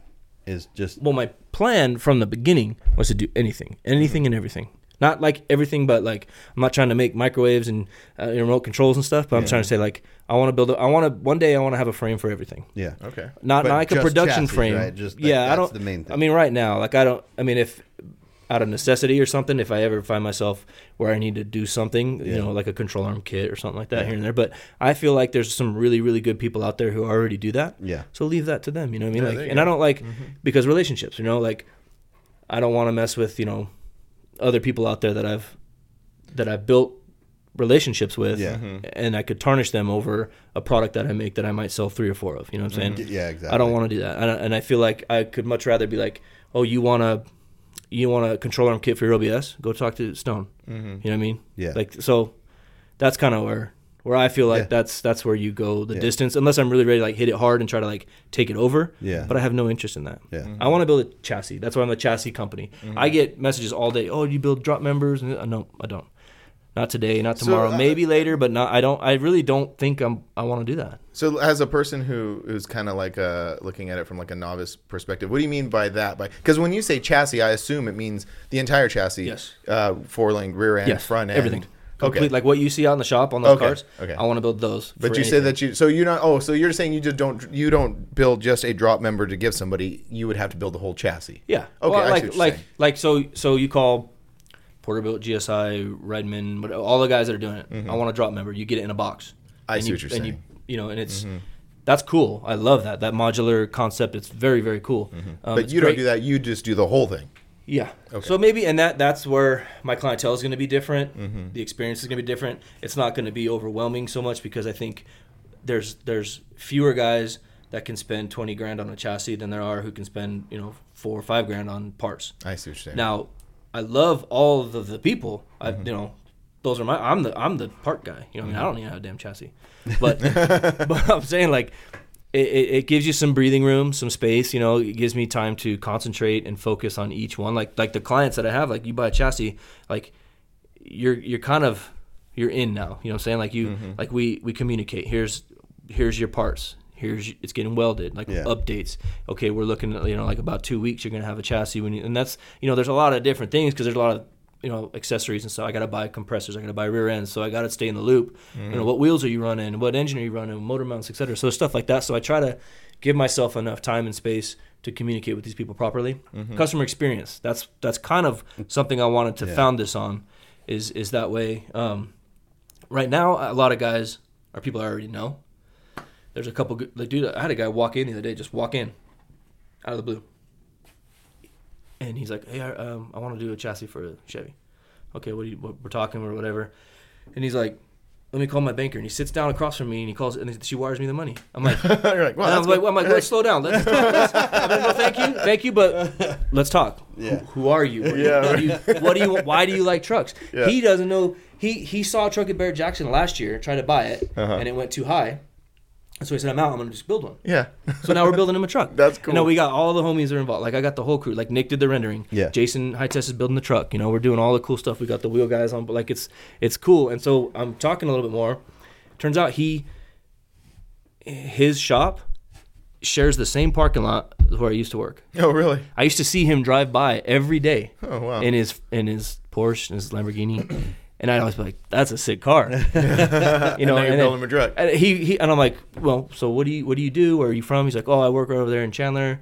I own this company, whatever. I'm the CEO, whatever. But I'm into like exotic cars." And I was like, "No way, like, dude, I used to watch you drive to work and be like, one day I'm gonna get that car." So how did he find you? He called the truck he was trying to buy. Yeah. Okay, he called the guy who built the truck that he was trying to buy, and was like, "I want to build a truck like that." This is a guy that I talked to over there. He didn't buy a single product, but we talked a lot. I gave him advice. I said, if you don't want to spend this much money, go buy it here. Go buy it there. Built a really, really nice truck. And so when he reached out to him, he said, I know the guy you should contact. So he contacted me, skipped over that whole shop that was in his backyard, and ended up walking through my door on like an off day. Yeah. Like it was a Friday afternoon, because sometimes we don't work Fridays, sometimes we do 410s, and he just happened to come in, and dude, it was awesome. So now we got this killer build that's gonna happen. High Test is already thrashing on it, like it's that's already cool. Going, like his chassis is already done. Like I'm excited. So that's like the customer experience thing I was talking about. Like I'm gonna take care of that guy, and he's gonna be like, that was such a good time. Yeah. When I want to do another one. Yeah, he's gonna. Or come right my friends back want one, or whatever. That's what's important to me. So aside from the chassis and the builds that are in here, who are people that I've already met and already like established relationships with, the new ones are really exciting. That's cool. Yeah. Like New Year's, right? There's a couple guys in town for New Year's. I had a couple people like stop by because they were in town for Dino's even. Like, hey, I'm in town for Dino's. Can I stop by? Yeah. Got a couple deals out of that. These guys are really excited to work with now. And that's awesome. And just because I'm available and I'm here and I.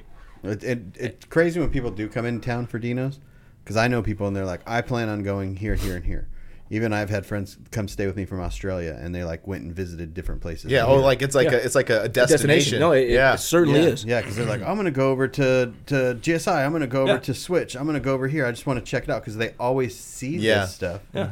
And then when they're here, it's just like they make that part of it. Yeah, so people come out for Dino's or Reunion or whatever, and then they go to Pro Performance, all these places. So and I think that's really cool. All these shops can literally just set up open houses for the whole 4 days. Yeah, and just chill and be like, yeah, that'd be cool. Coming? Yeah, that's awesome. That's really cool. Yeah, I like that. I mean, I do. That makes me feel good.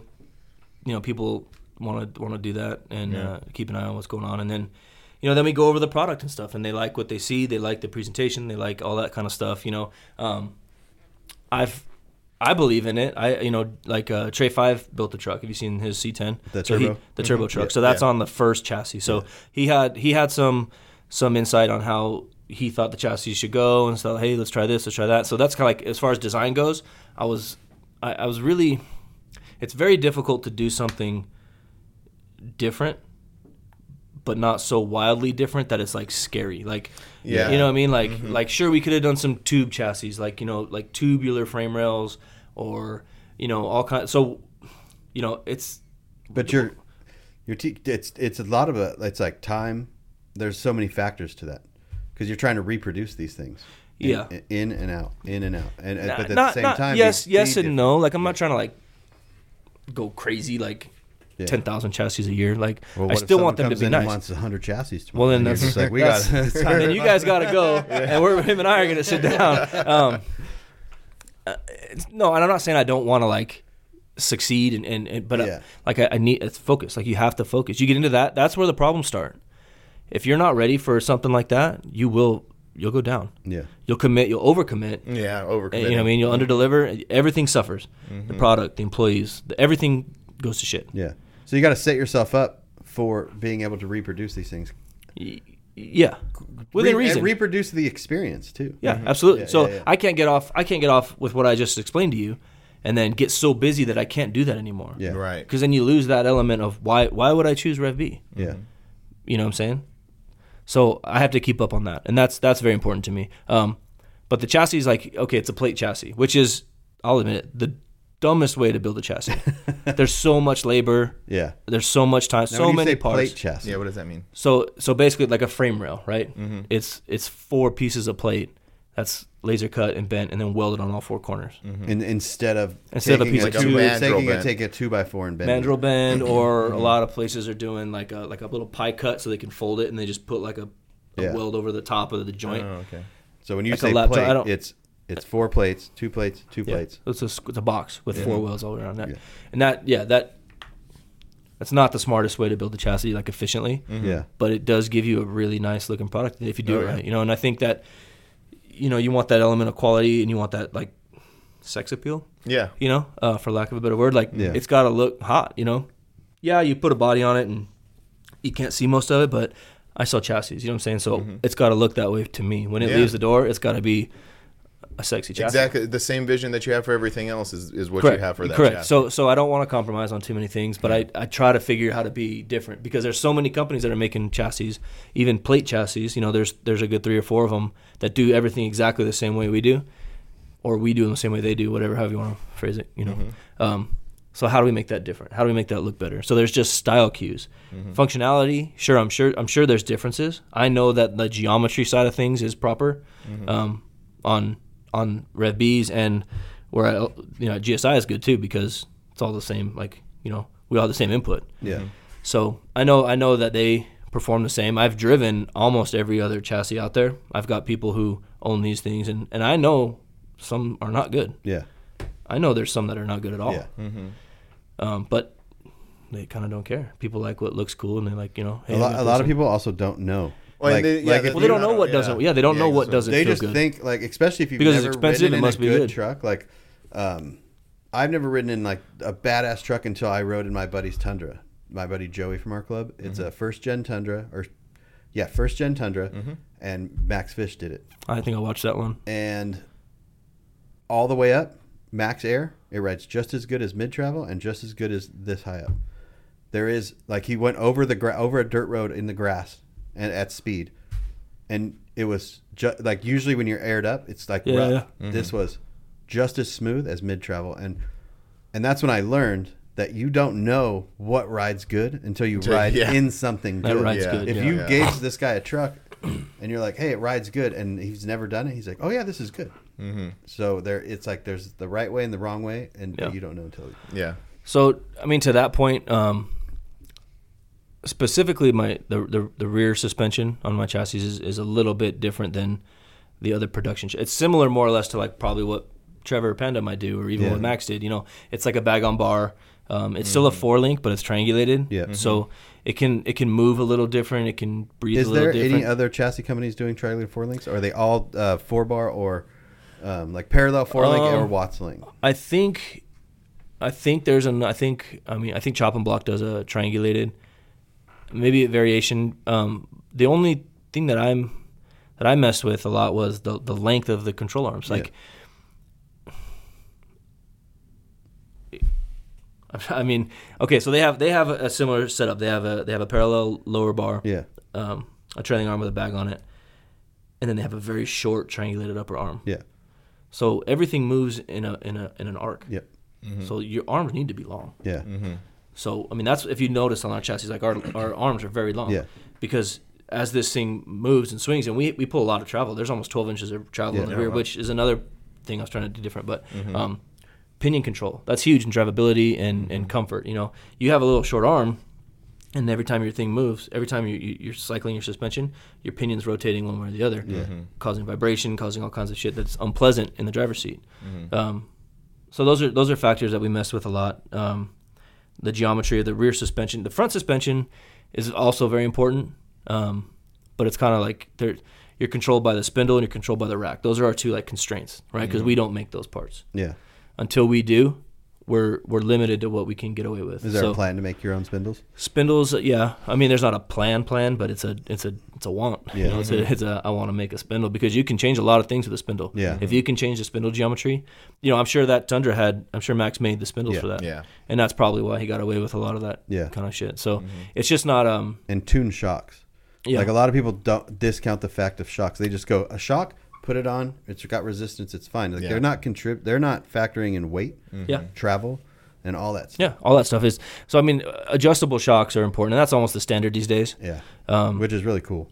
Like that they actually make that like an attainable adjustable shock. Yeah. So the shocks actually do a lot, especially on our suspension. The shocks do a lot because of where the bag is positioned. The shocks control a lot of that out back. So it's very important we have a nice shock, and that it's tuned. I mean, it's not like tuned. Like, but you're also like people put different size wheels on things, so that affects different things. So that the tune shock makes the most sense. Like not an adjustable shock makes the most sense in this case factor because you're not building a one-off truck. Kate like a to this customer that has this size wheels and all that. So like for example, back to that Tundra, like that chassis was probably built specifically for that truck and will not be built again. No.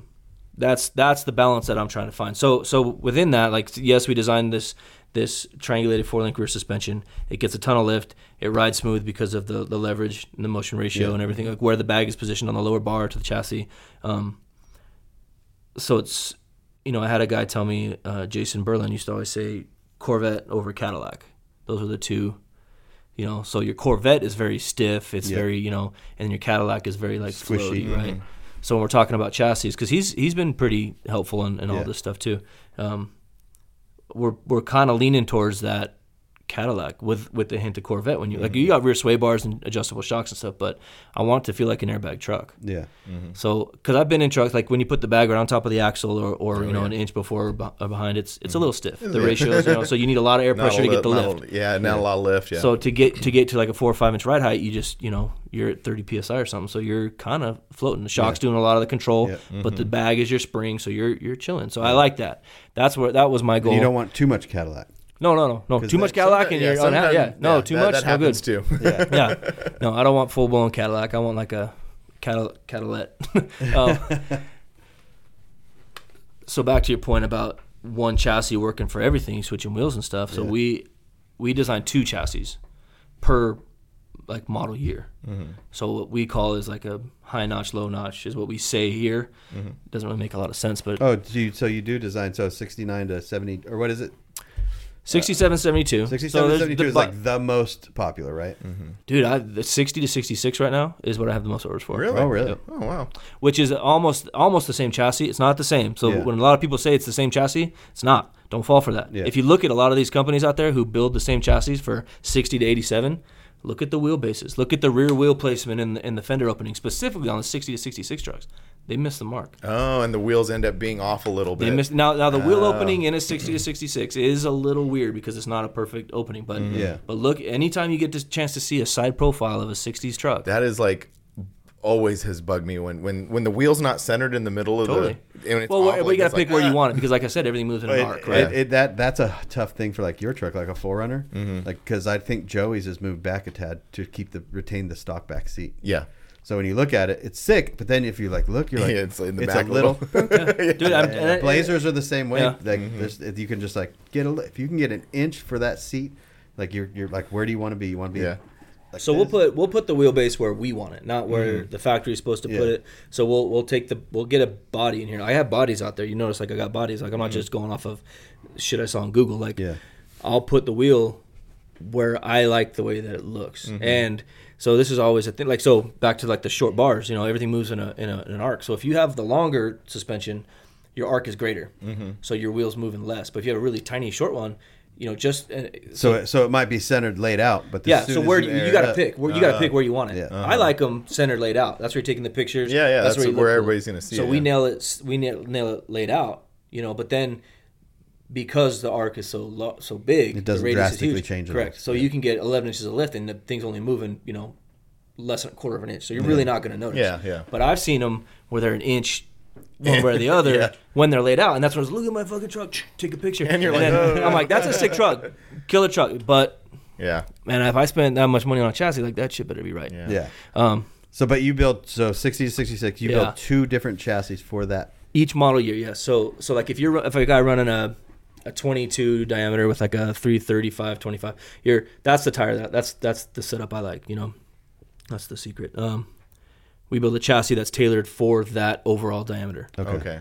Now, and then if a guy wants to run like a 405, 25, 24, whatever, 405, 23, big, like a 24, 15, he gets a different chassis because the suspension is not the same. It doesn't act the same. Yeah. And shock position, bag position, everything changes a little bit. Yeah. Just enough to be weird. Yeah. So then if you build a chassis that's designed to lay out on a 31 inch overall tire height, and then you go in and you want to put a 27, like a guy wants one 20-inch steelies with a little bit of rubber or whatever, and he doesn't get to that 31-inch overall tire, his shit's not going to perform. That's a lot of people don't understand that. So and I dealt with that because I had guys do that, and I'm making spacers, and I'm making custom Watts links, and I'm making all this extra shit for a chassis that the guy already bought. Like, what do I like? How do you? We were talking to Trevor yesterday, and he was like, and I've heard this many times before with builders, like it's very important to start with whatever wheels you're going to use. So you're in a unique position because you're producing these frames. So do you leave it like an option open for the customer to use whatever wheels, or it's just because you have this thing you're building over and over and over again that you have to kind of set it up for whatever wheels they're going to use? Well, it's not a go online and click buy it now. You know what I'm saying? It's so there's a conversation. There's some customization involved. Yes, there's a conversation in every single chat. Pretty thorough ones. What engine are you running? Right. So guys, I'm running an LT4. Okay. Do you want to blow a hole in your firewall, or are you trying to run it in front of you? Well, because if you want to run an LT4 and not cut your firewall, you're left with this much space in front of the motor. So now you got to get very creative with your intake, your throttle body, your cooling package, and such. So I got to talk them into, hey, are you sure you want to do an LT4? And if you do, just do a firewall, custom firewall. Push the motor back, an inch and a half, 2 inches or whatever. It's going to cost you more money because now you got a sheet metal guy, doing all that kind of cool shit. So we talk about all that stuff. We tailoring your motor mounts, position, your transmission. It is weird too, where people want to save money and spend money. They'll do that. They'll buy a chassis and a $40,000 motor, and they'll be like, "No, I ain't cutting my firewall." You no, I get it. $5,000. Yeah, but there's also the guys who have like an OG truck that they don't want to mess up. So. You're messing the truck up, dude. Your floor's getting chopped up. You're messing the truck up. Your bed floor's gone. Your inner fenders are gone. Your hood hinges are gone. All that kind of stuff. So, yes, those are conversations we have. So then I say, look, what wheels do you want to run? Well, I don't know. Okay, well, we need to figure that out. Yeah. You don't need to tell me what wheel, but I need to know the diameter. Okay, and so I'm going to tell you what tire. It's still the same thing that Trevor's saying. That's like it's really important because it's just start. You have to know these things. Yeah, he's absolutely right. Because your overall diameter. I mean, like I said, what if you have a 20? Because you guys want to maintain that kind of stockish look, right? Some guys do. I want a 15-inch steely. So now your tire height is 27 inches tall. Yeah. But your chassis is built for 31. So you have this notch, this monster notch, with all this space between the notch and the axle for no reason. So that means you're losing that lift. That's all available lift right there too.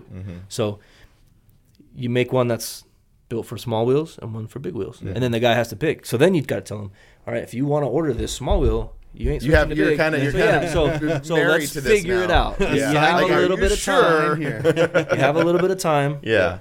I like 2212s. I like that look on a C10. That's so, and it's not like it's an easier chassis, a cheaper chassis. It's all exactly the same. All the same shit.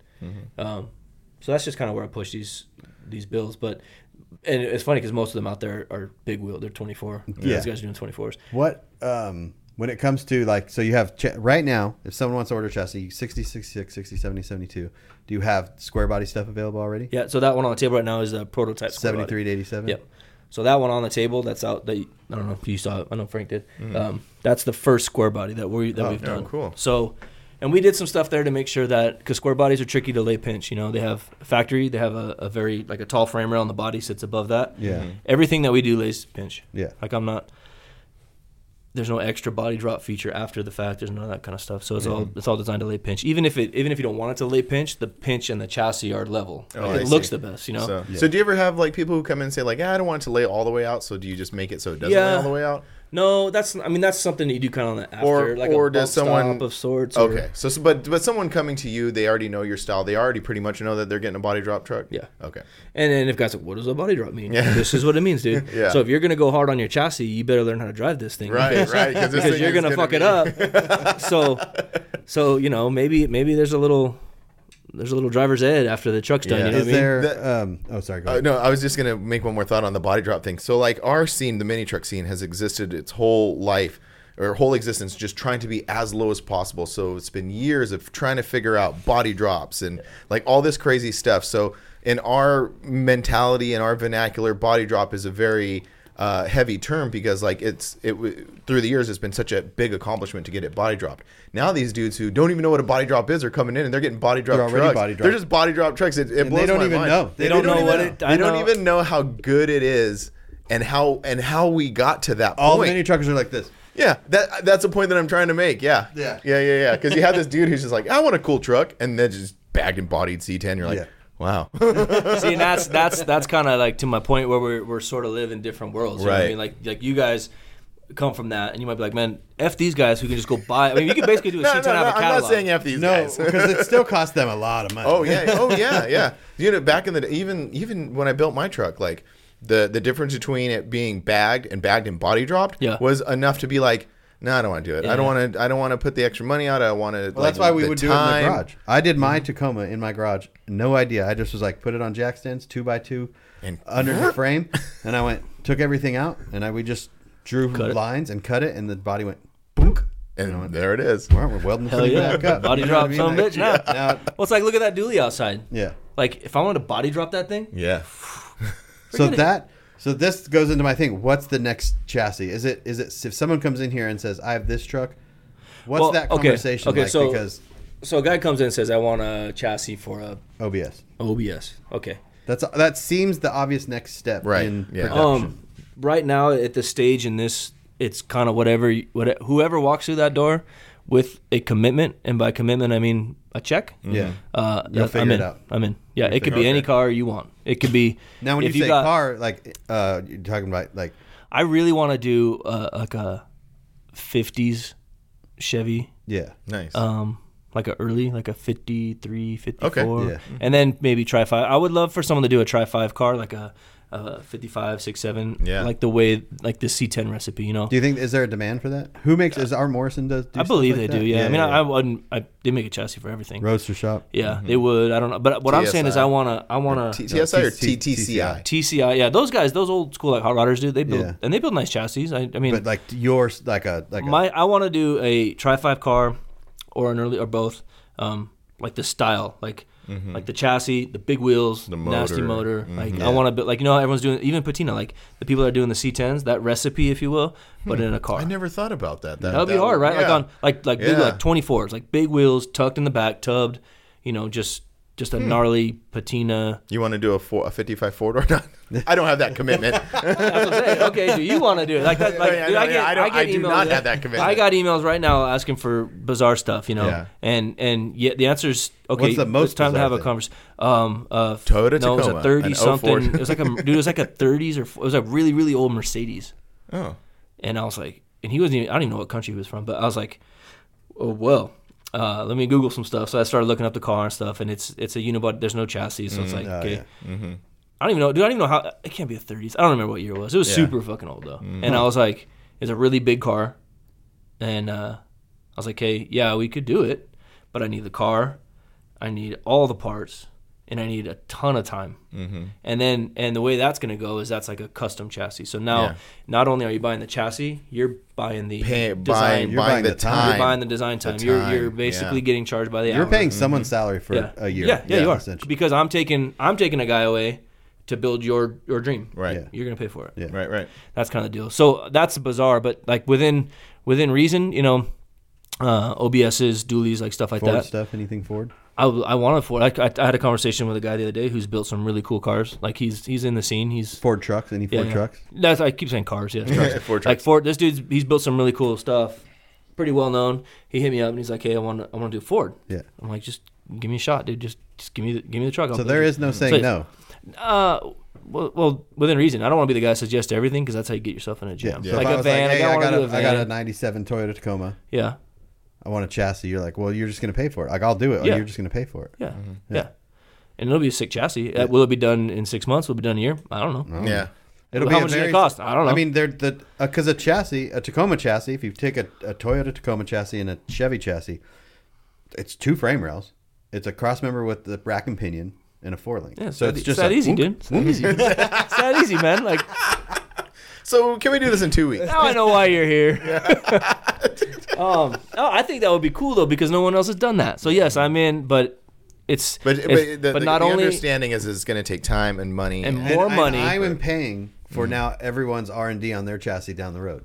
Oh yeah, well, right? Yeah. Yeah. That's the way it is. That is, and that is very transparent. Like, yes, I'm going to build you this chassis, and it's going to cost you $100,000. Yeah. And then I'm going to sell it to the next guy who wants a Mercedes chassis for $20,000. Yeah. Yeah. No, I mean, as shitty as that may sound, like it is how it's the way it works. I mean, well, because you guys spent not like- you guys spent the time and money on the R&D for this stuff. yeah. And that's what the in demand. So if someone comes for a one-off, you're like, well, this is It is a one-off. It's a one-off everything, dude. Yeah, because if you take your time and money to buy for a Tacoma chassis, for example, you're just gonna be like looking at the phone like no one's calling for that Tacoma chassis. Exactly. That's what I'm saying. How can you promise me I'm going to sell 100 of these Tacoma chassis to make that R&D worth my time? No, you for sure. can't. Yeah, you can't guarantee it. The market doesn't show it because guys are building Tacomas. They're not. I mean, is it because nobody's offering one, or because they're like, "Fuck that"? I think it's a demand thing. I don't think people realize the cost of, for example, Hell's Gate hot rods or Hell's hot rods or whatever. They have a front end kit for a Tacoma. It's like $3,800. Everyone's like, "Oh my god, that's so expensive." But you're like, "Hold on." If I were to take my Tacoma and have Trevor from scratch build all my front end with spindles, custom arms, and all that to make it work, it would cost the same or more. Yeah. So like, and then Bio makes a back half kit for Tacomas. It's like what, $6,500 or $6,000 or something around that. And everyone's like, "That's so much money." No, it's not, because if I were to take my stock Tacoma to a shop and have them 4-link it, all this stuff, where it would cost the same amount. See, and you know this because of your experience. Exactly. So if you take that front end and that back, you're at $10,000. That's not very much money to lay your truck out. Yep. Yeah, when you put it that way, that makes world. yeah. When It you is. put it, when you put it does, that way. and that's what a lot of people don't. No, and then now they're like, "Well, I want a custom frame." Like, so I have my chassis all custom from whatever. Did you get the back half and the front kit? No, it's all been made. But if I were to spend true real money to have someone do that, it would cost just as much as buying a chassis. But people don't. That mindset's not there. Well, it's easier to spend $3,800 today, $6,400 in 3 months. And that's the mindset of that buyer right now, that owner. Yeah. That could change later on when those trucks are older and more sought out, and the clientele is of age to like to do that. Process that and compute it that way. Yeah, because it's getting to the point where people are spending that money on them, but they're nostalgic builds. So there's guys in their 40s now that are like, "Oh, I used to have this truck." Or or I'm going to rebuild my truck that I had back then. I have a little bit more money, but they're not. It's not an investment to them. Where a Chevy C10 is. Whatever money I put in that truck, my Chevy C10, I know I can get it out of it. And I know I can get it out of it in a couple of weeks or a month. Well, the C10s are hot. You know, I mean, I mean, I like them the most. I'm not just doing this, riding this wave, you know, but I do want to make something cool for other people to do. If you're not into C10s, I still want to be the spot for you. Yeah. Well, it's all about math. They made more C10s than any other truck. They were sold in the 60s, 70s, and 80s. And so your dad had one, you had one when you were a kid, you rode it, and so you were more likely as a child to have a Chevy C10 than any other truck. Right. And everybody's starting to say that the OBSs are doing that. Like, you know, the generations are coming up where they grew up in OBSs and stuff. That's me. And and like I haven't seen it yet. You know, because that's what we started doing that a couple years ago at GSI. OBS is going to be the next big thing. We built that one for Joey G, and Trey 5 built it. And I think in my time there, I think we did 3 or 4 OBS chassis. Yeah. So you don't think that they're quite there Not yet. I think they're coming, but I don't think they're coming on as strong as I thought. Yeah.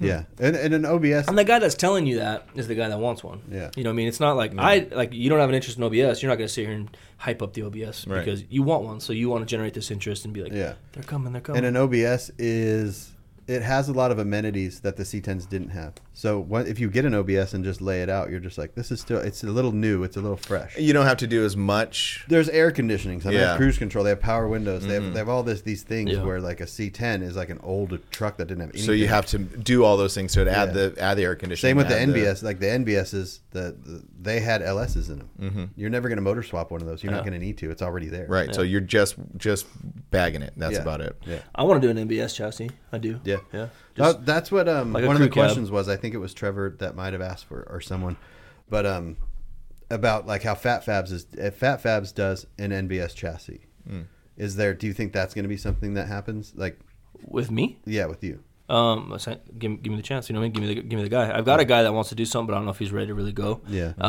And I love what Fat Fabs does. By the way, I would like to do something like that. But again, and one of the questions was really interesting. Did you figure out the questions? Did you get them or? I got a couple of them. I don't know where they went now because I messed it up. I think it'd be cool to do a late model truck, and do a full chassis, like a really really nice chassis. Like you know who Jimmy's is? Jimmy's Rosin Custom. Oh yeah. They do really cool chassis. Yeah. Remember the little shop dualies? Mm-hmm. Yeah. Oh yeah. Man, those things are so bad. Those are like. Oh man, I look at pictures of those sometimes. I'm like, that body style dually is just such a there was that one that for what's his name, Young Dolph or what, it was like a camel one. It was SEMA just recently. You know, so I don't know what's up with that truck. So that truck, maybe I'm wrong. That's a Fat Fabs build, right? I have no idea. So I think it's a Fat Fabs build, and I think it used to be a black truck with polished wheels, and a girl owned it, and maybe her husband took it or I don't know. Somehow they got it wrapped and they changed the wheels to orange and the Young Dolph thing. I don't know that, man. Like that ages me. Like who the fuck's Young Dolph? I don't know who that is either. And he's a rapper, I think. Yeah, he's a rapper. But is that his truck? Is that no? What I was saying is my point of it was it wasn't necessarily the look of that truck or who it was for or anything like that. But it got really popular because he is a popular dude amongst young people. So when I was at SEMA, they were cruising down the strip in that truck. And then since it was this rapper's truck, like a lot of young people were like, whoa, check this out, which exposed it to a lot to the regular people, not custom car people. And it was really interesting to see the reaction to it because we kind of see those trucks all the time and you look at it and it's bad and it's very eye catching in it. But to have someone experience it who knows nothing about it is really interesting to watch because to them it's so shocking, to see this giant dually just hugging the ground. So just that body style, that big square body style is really what's the right word I'm looking for? It's like intense almost to see it cruising. Yeah, it's like powerful. Like you go to LST, Fat Fab's little corner is so sick. Yeah. So dude, it's powerful. It's like they've got 3 or 4 of these late model dualies just hammered on 30s, and they got a couple SUVs. Like Fat Fab's pulls up, and their shit is sick. I would love to do some stuff like that, but there's got to be the right guy. Yeah. This is a question from Michael Myers. Are we producing chassis for older trucks to improve on the technology of the chassis, or can an 08 or 13 Silverado chassis, or can a 08 to 13 Silverado have a chassis built? So, is it improving the structure of it? Oh, of course. You know what I mean? Like an old truck, you could almost sit there and just from side to side, just yeah. Mm-hmm. But a new truck with all the new technology and a brand new truck, the chassis are. They're purpose built, right? With new truck stuff. It's cool to do a chassis. Yeah. Now, body drops and big wheels, stuff like that. Those are the benefits you get of a new chassis on a new truck. Otherwise, if you can get away with laying it out with a notch and a 4-link and stuff, that's cool. But there's a lot of shit back there. You got to get creative. You know what I mean? Like even my dually out there that I had Lowboy build, they cut the gas tank they section the gas tank to get room for the 4-link. Yeah. You know what I mean? So these newer trucks, even a 95, there's so much going on back there. You'd have to build around it. But the chassis themselves, the chassis, from if you got frame rails and cross members, they're not as flimsy and shit. Yeah. And they're made. I mean, on the metal, because they're bent in certain ways. They're like hydroformed. The process of making them are different. I mean, so C-channel chassis on the C10s.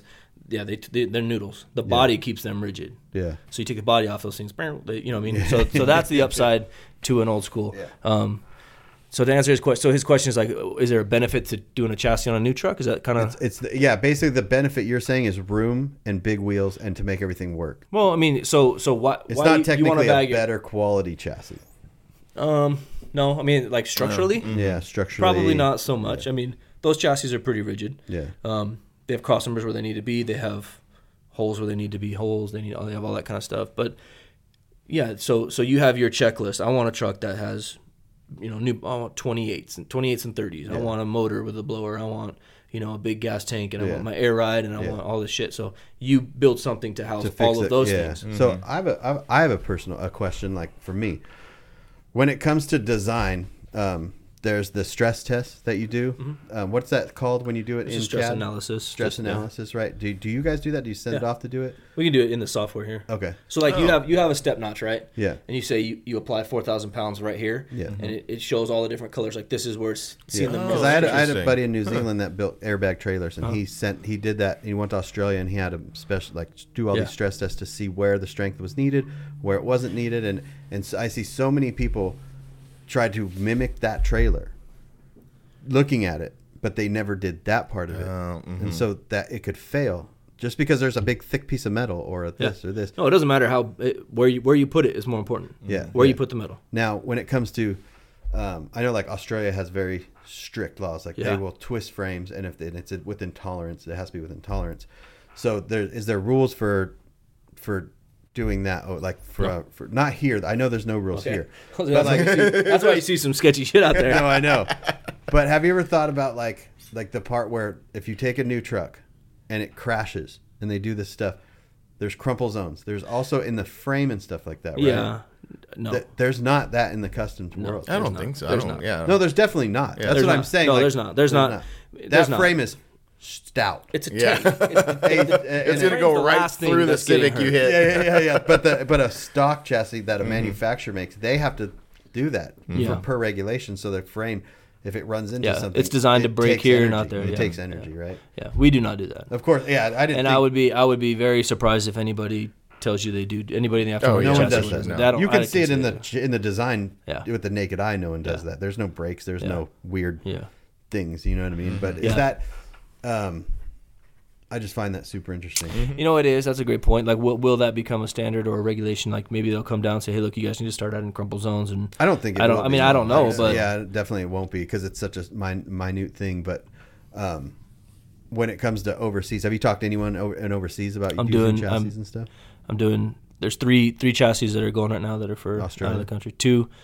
One's Australia, two Australia, and one Canada. So I guess Canada's not overseas. Canada's not overseas, but they're pretty chill. Canada's pretty similar to here. It's just the hardest part is getting across the border, but Australian guys, So, but it's all set up for that. So I got two Australian guys, right? One of them is like, "Fuck it, go hard, make me like the sickest chassis. I'll deal with it. Yeah, I want 24s, I want LT4, I want hard lines, I want the whole deal, I want the lib." The other guy's like, I got to make it look like it's stock so I can. I went through that with a buddy of mine in Australia. I went and picked up an F100 for him, took it over to the shop, and they bagged it, but then they smoothed out the frame. They put a different clip on the front, and they smoothed it out, made it look old like it was part of the chassis, and then they took coilovers and made it to it where it accepted coilovers. So when he got it, he popped the coilovers out. He bagged it. Yeah, and they even was a rust hole in the body. They put a sticker over it. They're like, dunk. Hope they don't see that. Yeah. So we're doing some pretty creative stuff. Yeah. It's pretty fun too. So we're working with him on that one. And that's cool. That'll be it's a C10. It's a 60s. So the one he wants to make it look as factory as possible. Yeah. Yeah. But he goes gnarly. Like he wants to be ridiculous, but it has to look like it's not ridiculous. Look like it's ridiculous like it came from Chevy. Like that. Mm-hmm. But then you pop the hood and you're like, God damn! You get under the frame, got all the way down to the wheels, big wheels that are custom made to look like they're not big wheels. That's you know what I'm saying? Like he's doing some really really cool stuff. It's really fun to do this with him. Yeah. And he's a client from the last shop. Yeah. You know what I mean? He came with me over here and he said, "Hey, I'm ready to do another one with you." That's awesome. Like, and the last one was rowdy too. So so there's this guy who wants to be rowdy, but he wants to look not rowdy, and then the other Australian guy's like, "Fuck it, like make this the sickest truck." You know, just do it. Yeah, he don't care. and he'll deal with it. But he's already got 2 or 3 over there that are over the top. So I don't know what the real rules are. The rule, like, it depends on where you live. Yeah, everybody asks me where I just say states. Australia's Australia too. Oh, yeah. There's different states. Until I travel over there, that's how it's going to be. Yeah. You want to go there? Let's go. Yeah. You've been, right? 3 times. Oh, jeez. Who's this guy? Yeah, I know. World traveler. Yeah, it's definitely depends on different states. Upside to chassis on a new truck, you get to build it to your specs. I guess that's probably the best way I can say it. Like, because if you took the stock chassis and tried to put a fuel cell in it, you're working around the constraints of the frame. Correct. Where if you just get your fuel cell, the new frame, you make the fuel cell fit the new frame. Yeah. And 'cause you can eliminate things that you don't necessarily need.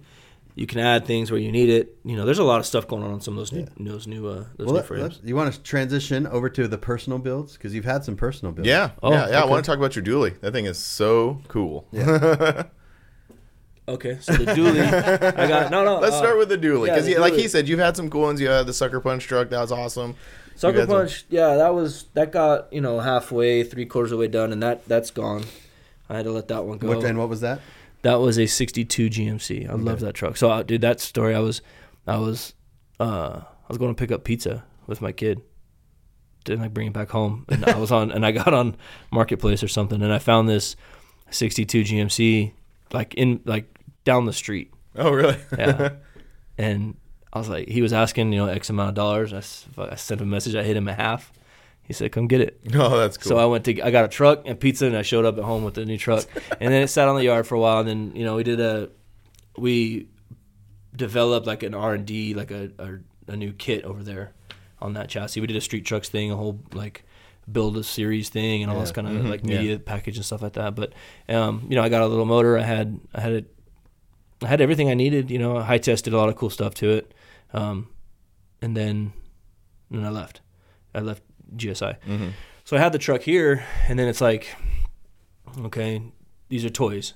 I don't need these things anymore for several reasons. One, money. I needed to make money. I needed to put money, so I had to let the truck go. Plus, I would have loved to keep the body and all the parts and just sell the frame, but that's not an easy sell. But you didn't. So I sold it. You didn't sell the dually. So why didn't you sell the dually? Well, the dually was not built. Has nothing to do with GSI or anything. And the dually. Okay, well, I'll go back to we'll go back. I'll start from day one. So Sucker Punch is now, that was a 62 GMC. I love the truck. Wish I didn't have to sell the truck, but I felt like I had to sell the truck to keep survival. You know what I'm saying? Yeah. Like I had to keep going. Like it was in the beginning of this shop, building the shop. So I had to. Yeah, I wasn't making any money. Sold the truck. That's the GMC. The dually, it's a 95. I bought that truck, I don't know, 4 years ago maybe, and it sat on the side of my house for a little while. I drove it around a little bit. I bought it from some baseball coach or some older dude, very old school, just clean. The truck was very clean. Had a camera. Was it white? It was white. It was white. Yeah, it was white. It was kind of beat up, but it had a bed rug in it. So you lift that thing up, and the bed floor was spotless. Dude, I'm talking cool. brand new. It was so nice. So I bought that truck, and then I started talking to Todd. Lowboy Motorsports. He built me the truck. I dropped the truck off, and I picked it up, and it was done. Okay, That's cool. There's a lot of fucking internet shit. I don't claim to build that truck. I don't claim that GSI built that truck. I don't claim RevB built that truck. Okay. Everybody was just sort of drawing their own conclusions, kind of thing. Internet doing it. Yeah. I don't know, but Internet. it comes and it goes, and I've never claimed it. I've publicly said it 1,000 times. I put that truck on a trailer, the dually, in its stock form, dropped it off at Lowboy, and I picked it up, I don't know, 8 months later, something like that, bagged on 24s, running, driving, done. Yeah. And I drove it to Sacramento the next morning. Oh, that's right, yeah. And I mean, I didn't touch it. Yeah. I've had to do some stuff, since, but you know what I mean? So Todd built me the truck. Todd Lowboy built me that truck 1,000%. I love the truck. I don't take credit for building the truck. I know. And it's like, and I'm sorry because this is new. Like it just happened again, like this morning. Did it? So that's why it's like fresh. Yeah, I'm all, like, I never thought that. No, it's not new. It just happened again. Yeah, so I see. I see what you're saying. Every chance that I get, every opportunity to publicly say anything. I was never under any kind of misunderstanding. I don't know if other people are or not, but right. But as far as I know, Yeah. there are certain people who do believe that. Okay. So I mean, whatever those people, this they're is, listening now. whatever it is, if this is an opportunity to set the record straight, I don't know. Fuck. That truck out in the parking lot. Cool truck, I love the truck, dude. I love it. And that's the teaser. I love it. That's the teaser. Yeah. So that's a 95. Okay, bought it, whatever, from the old baseball coach. I dropped it off at Todd, and I gave him some wheels. Where did I get? I got some American Force 22s, and I didn't like them. He didn't like them. So he's like, dude, we need to put 24s in this thing. Okay, let's do 24s, Todd. So I think we sold them. I don't know. One way or another, we ended up with the 24s. And Todd machined them at his shop. Him and his guys, whoever does this machine work, they machined the big holes in them. Well, yeah, whose idea was that to put the bigger holes in it? I like it because I liked it from. I always felt like that was the only dually wheel that I ever liked. Big hole, like they're not the only. They're not the first. Because they're actually exaggerated too. Yeah. So because it's like a convex surface, you can't just make the hole bigger. You almost have to like oval it a little bit. Oh, okay. So, but that's all stuff that Todd knows. Like, so he's like, yeah, what do you do? The biggest hole we can get away with without sacrificing it gives integrity. It such a good look. I think so. It's classic, but a little plus. Yeah, it's one of those things where you're like, oh, that's cool, and they're like, but something is extra cool about it. Yeah. I love the way they look when they're spinning. Okay, so yeah, I got that done. I had the truck for a little while. It had a little like mechanical things here and there, but nothing air ride specific, none of that kind of stuff. Does it have the funky 95 stuff like the climate clusters? Is a one off? Because my OBS is a 95. The interior, as far as I know, the only thing 95 is that the engine and transmission management are separate. So, and then the dash is different. You have an airbag, passenger airbag, or no? No. That's what I like. Yeah. It dips down. Yours is a 95? Yeah. Okay. I like that. So but the climate control. There's 3 knobs. 3 knobs. It's a 1 year only.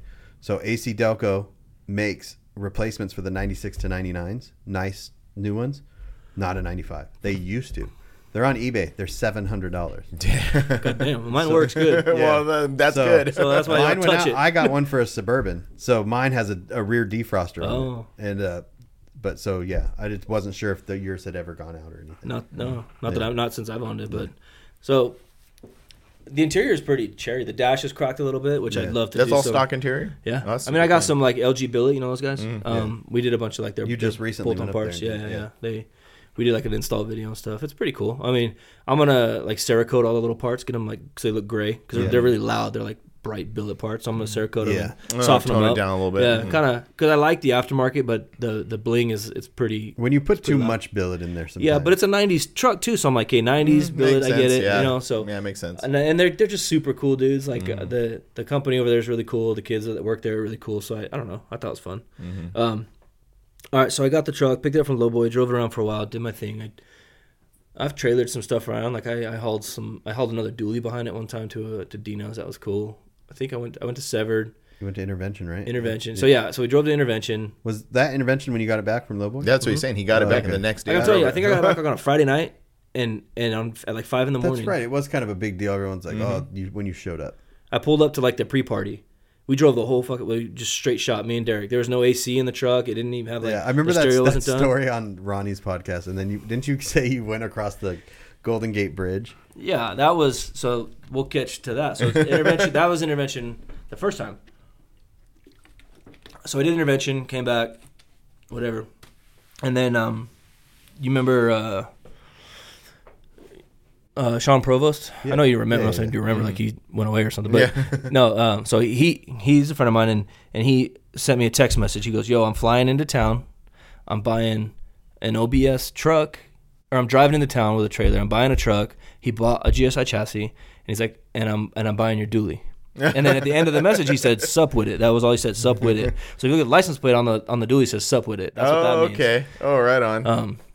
So that was always kind of funny. We'd always be like, "Sup with it," you know, because it's like that's just so gangster, dude. You just like sup with it, and I was like, "Okay." So anyway, so he did not end up buying you dually. No, he did. Oh, he did. So I sent him a number. Oh, okay. He sends a check not long after. Check. Oh fuck! I just sold my dually, dude. You know, that's what's up with it. You know what I mean? Like it was such a deal. So okay, so now I park it. It's not my truck anymore. I park it, and then he ends up coming to town.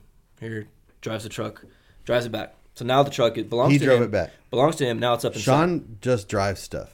You know what I mean? Remember he drove the LST like in that gold He's truck, a G, dude. He's just we could do a whole podcast about that. He's cool as fuck. I miss you, Sean. So yeah, he took it home, whatever, and then so man, I pulled up to intervention. Now I'm back to the first intervention where I pulled up to the pre-party, and I'm pulled up in there, and Dennis at the time was Sean's right-hand man at the shop. Dennis and his wife, and we're hanging out and drinking and hanging out. And he's like, "I want the truck. How much for the truck?" And I gave him a number, and he's like, he goes and gets his wife, and she's like, He's like, I love the truck. So we talk about whatever. Nothing happened that day, obviously. So I drove it back home and announced mine. So Sean buys it.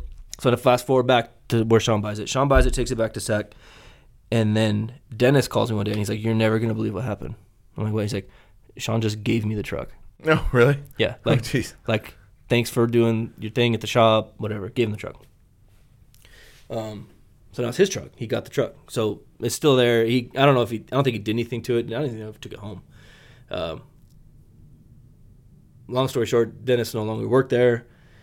They kind of parted ways. Whatever happened, I don't know if it was bad or good or whatever. We didn't really get into it. But you got the truck back. And then I posted something on my Instagram story where it's like, the one that got away. You know, they do those little trends or whatever. So it's like that, and I posted a picture of the truck. And then Dennis hits me up. "Hey, you want it back?" Okay. So we make a deal. We move some things around, and we make it happen. And then I fly to Sacramento, like a one-way ticket, and pick up the truck and drive it home. That's when I went over the Golden Gate Bridge on my way home. Yeah. So we drove. Derek flew with me. So Derek and I flew up, spent the night at Dennis's house.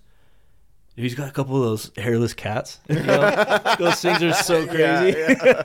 Anyway, so yeah, we bought the truck, left in the morning, and drove all the way home. Drove through Golden Gate. Drove through what's that little town called? It's San Francisco, but no, but there's like a Sausalito or something. San Mateo? No, it's where the street is with the. I call it the Spaghetti Lombard Street. Lombard Street. Oh, Lombard. That's in San That's Francisco. right, San Francisco. Okay, what's Sausalito? Isn't that like a little cute little town or something on the other side of the Golden Gate Bridge? On the other side of the Golden Gate Bridge, I think is San Mateo. Yeah. We did all that in this big ass dually. Marin County. Everyone's riding like little scooters, and I'm like, this is the wrong place. So we drive it home, and it's we were just cruising. We hit the nastiest weather, like through the Grapevine, I think. Is it called the Grapevine? Yeah. Yep. It's fucking snow and sleet and all kinds of shitty stuff. Grapevine. A couple of Arizona boys, we don't know what they're doing. Like, in a bag truck. Yeah. Like, it was wild. It took us all day to get home. We had a pretty bad failure like 2 miles from home after driving 20-something hours. The wheel fell off, right? Yeah. The wheel fell off? Oh, dang. Yeah. He drove it till the wheels fell off. Yeah, I did. Well, I mean...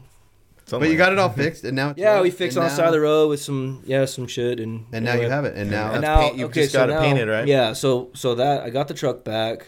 I'm driving around a little bit, whatever, and I don't know how I got hooked up with Gabe, the painter. Oh, a friend of mine had his like car touched up or something, and he's like, "Oh, this is the guy, whatever." So, and his shop was next door to Panda. I met him. He came down. He looked at the truck. He goes, "Yeah, this is what's going to cost, and this is all it's going to take." I was like, "Fuck, hell yeah, take the truck." Yeah. I mean, the cost part was accurate, but the timeline was not. Yeah. It always works. Yeah. I mean, it went from 6 weeks to 18 months. I'm not unhappy. I love the paint job, and the experience was like rough at times, but otherwise it was fine. Yeah. So I'm not like unhappy with any of it. The dude. You're talking about Gabe. Gabe, yeah. Yeah. So Todd built the truck. Gabe painted the truck. Yeah. Gabe had some ups and downs in personal life and professional life and stuff. But either way, it got handled. Yeah. Truck looks good. Oh, it's beautiful. I love it. It is so nice. Yeah, it's I love. I mean, I don't want to say that I'm finished because I still want to get the interior done, and under the hood's not very pretty. Yeah. So we'll see what happens. But it runs, drives good. Oh like yeah. Yeah, I drive the shit out of it now. Yeah, I it's mean, beautiful. And like, you know, it's fun to take pictures with it and do all these little promo things. That's fun. Mm-hmm. We're gonna shoot it for Shingo's magazine too. So. Oh, cool. Yeah. So I'm excited to do that kind of stuff. But so that's right now. That's my cool custom truck. I've had. Any plans for a future cool custom truck? Yeah, I have a 71 Blazer that like I have to do. You know what I mean? Like it's sitting out there. I had it on a chassis. And the chassis just didn't. It was a prototype, you know, or it didn't really work out. So I got to build a new one. So we're gonna build a new one. It's gonna be a RevB chassis, of course. I have the motor sitting right there. Oh, that's that motor. Oh, that's a sick motor. So yeah, I got. Is that the color scheme that you're gonna go with it? Yep.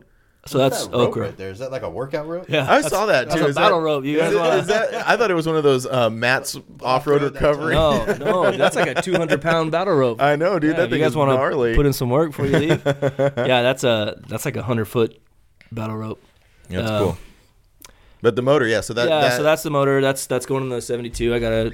Is that the color scheme that you're gonna go with? Yeah, there's a rendering on the wall when you came in. Mm-hmm. That's the rendering. So Nick did that. That's really cool. Nick do all your rendering? Yeah. Yeah. Don't mind me. I'm just. I know, but they got all silent. We're just the rope. Don't you want to take some? Oh, we were looking at the motor. You're very interested. I want to picture you swinging the rope. You're very invested in the rope. That's what you do after hours at RevB. You ever seen Boondock Saints? Oh yeah. Yeah. You know when he pulls the rope out of the duffel bag? Yeah. That's a fucking rope right there. You know what I'm talking about? Yeah. I love that movie. Just laugh like you're like, what is he talking about? Yeah, you got to know. That was like almost like a Curtis life. No. Anyway, moving on.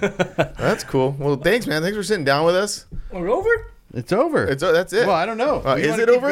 What else do you want to talk about? Frank does that quite a bit. He'll just be like, "Okay, what's done?" Yeah, he kind of blindsided me. I'm like, there's no closing or nothing. I'm bored. Goodbye. Yeah. I don't know. We could whatever you want. Like that's so. Yeah, I got the dually. I'm gonna do the Blazer. I don't know. I got a couple square bodies. I don't know. I got crap like we all do. Yeah. Same. I got dreams. I'm a dreamer. I mean, I'll be the first to admit I dream about everything. No one can hear you now because you're so far from the mic. How's that? I told you I was going to do that. I know. I've been watching you. I think we're good. Okay. Yeah. Have you just been adjusting it as you've been moving I'm just gonna, in and out? So where's my which one am I? You're the middle one. That's good. You can hear me. No? Yeah. Yeah. Okay. Anyway. Yeah, we can wrap it up. It's whatever. Is there any other questions? No, we went over them. Trevor had a couple questions, but you touched on them already. Mm-hmm. Next time me and Trevor together. That'd be cool. I told him about that. Yeah, it'd be funny. It would be because it would be. It's coming from two. Yeah. It would be. I know. Like it's been such an interesting doing these two podcasts really close together. Talking to Trevor, talking to you. It's really been interesting to see these two things kind of, existing at the same time, but it's the same but different. But the thing that's the same is the passion. You guys are both super passionate. You love doing what you do. Trevor loves building trucks. You love building trucks. So which will shine through into the final product. Mm-hmm. Trevor's really good at it. You know what I mean? Like he's wild. Like his shit's wild, but he's so good at like the execution of it. Mm-hmm. You know what I mean? Like he just did that Dodge dually, with that wild suspension, tubular. But he did the big gooseneck and everything. But like it just looks so sick. Yeah, you know what I mean? Like just the plate work mixed with the tube work, and then his welding and his metal finishing. Like Trevor's a G. Like he's gonna do fine. Like he's gonna do really good. Yeah. I asked him when we talked to him. I said, "Are you ready for what's coming?" You know what I mean? Because he just went full time. Yeah, yeah. And he's like, "What do you?" I'm like, when a shop finishes trucks, then that people will gravitate towards that. Yeah. You just talked about it with your paint. The painters are the worst. You know what I mean? Mm-hmm. It's just like so when a paint shop finishes stuff. People gravitate towards that because it doesn't matter the cost. It's at some point in time, it doesn't matter the cost. As you can get, if you can finish my truck, finish the job, and it's a good quality job. Yeah, I want. That's how I feel about what's going on in the shop. Like, okay, we started a chassis shop. We're building chassis, but right now there's one truck driving around on a RevB chassis. Yeah, I wish there was more, but there's one. Mm-hmm. I love it. It's Jeremy's truck. He dropped it off, and I drove around for like a week. Like, it's badass. Yeah. I've ripped that truck around. It's got balls. ripped it around corners. I've mashed it. Like, I've driven slow. I've driven fast, hard. It's a good truck. It handles very good. He built a really nice truck. We built a really nice chassis. It's good. But like you said, to the point of once they're finished and they're getting out there, that's when it's gonna like really it becomes a natural thing. Yeah. Well, because the exposure and like then you can get feedback that isn't biased. Of course, I'm gonna say everything I just said about that chassis, but now I want somebody else to say it. Right. I want real time, real customers, real clients, real experience. Yeah, like I've got seat time, there's nothing that I would change. You know what I mean? Yeah.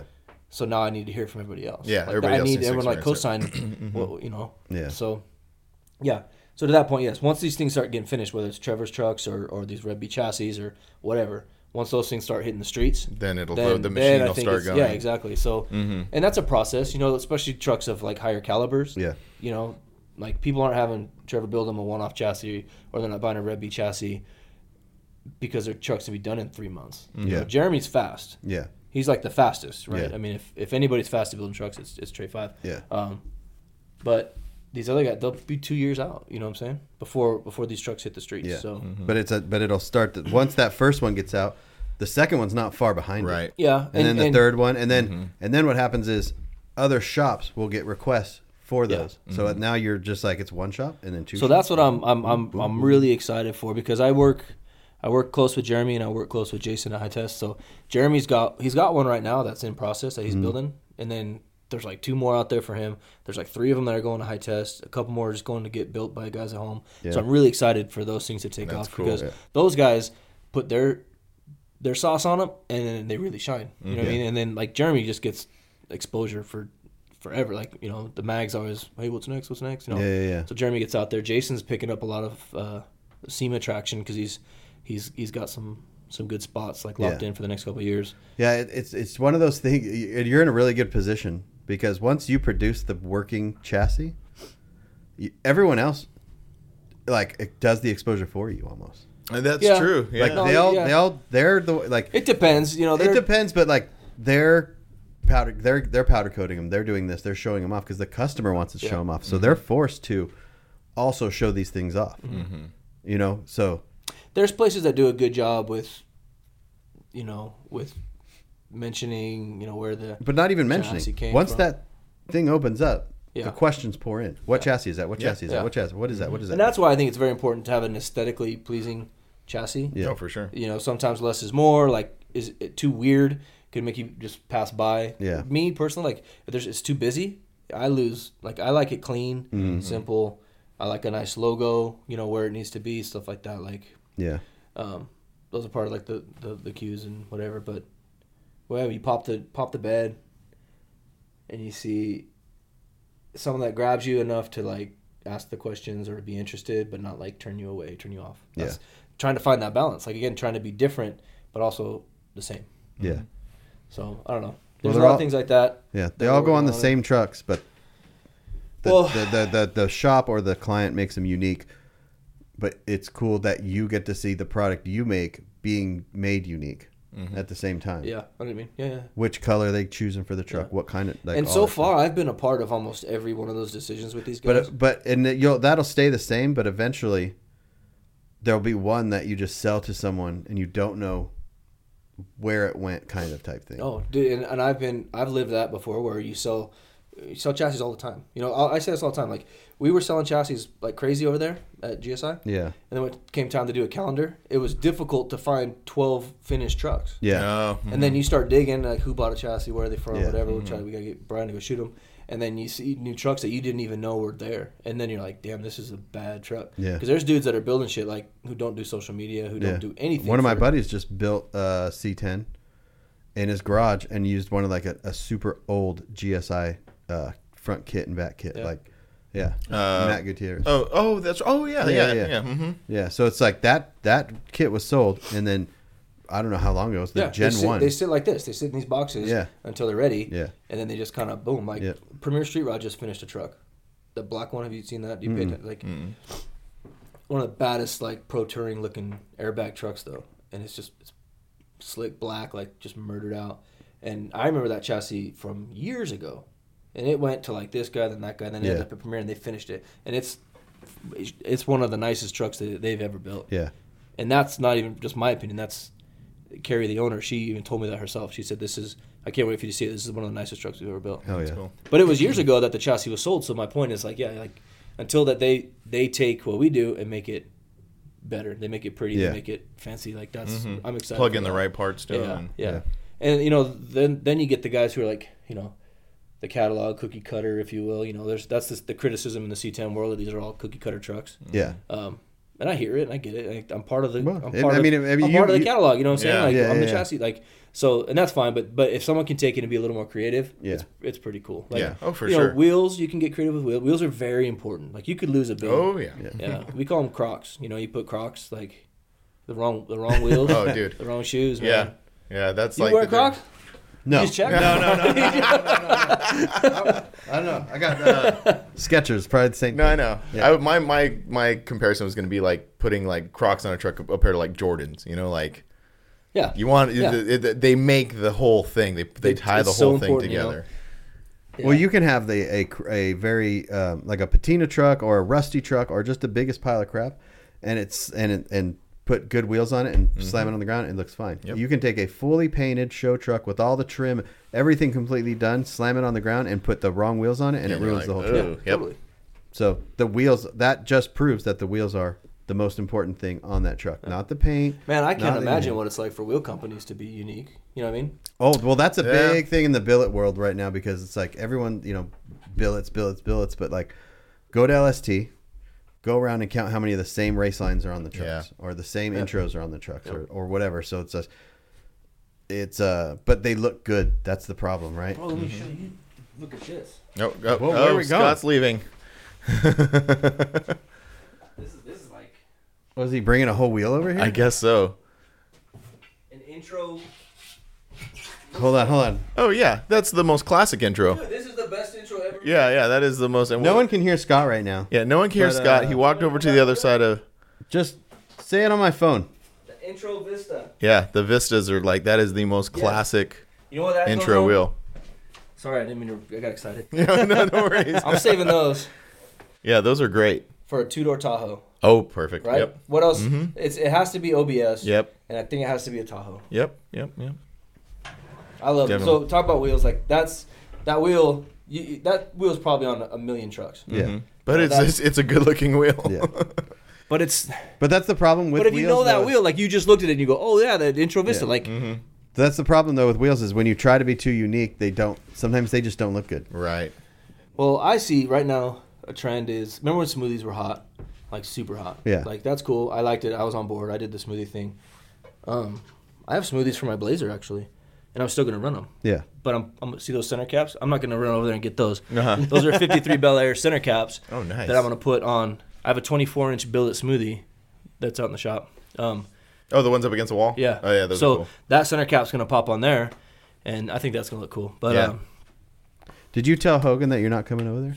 oh shit, is it time? No, it's I need to tell him that. I need to tell Oliver that we're going to be a little late. Okay, shit. No, we're done. We're wrapped up. Oh, we're done? Oh, now Okay, you okay. say we're Now done. we're done. Oh, we ain't done until he's done. The boss said we're done. Well, you guys can go take off. I'm gonna sit here and talk to the people. we could leave I told you one I'll of the talk, mics. man. I'll just talk and Yeah. talk and like. Did we even accomplish what you wanted to accomplish? Oh, yeah, No, this is 100%. way more. 100%. We get really.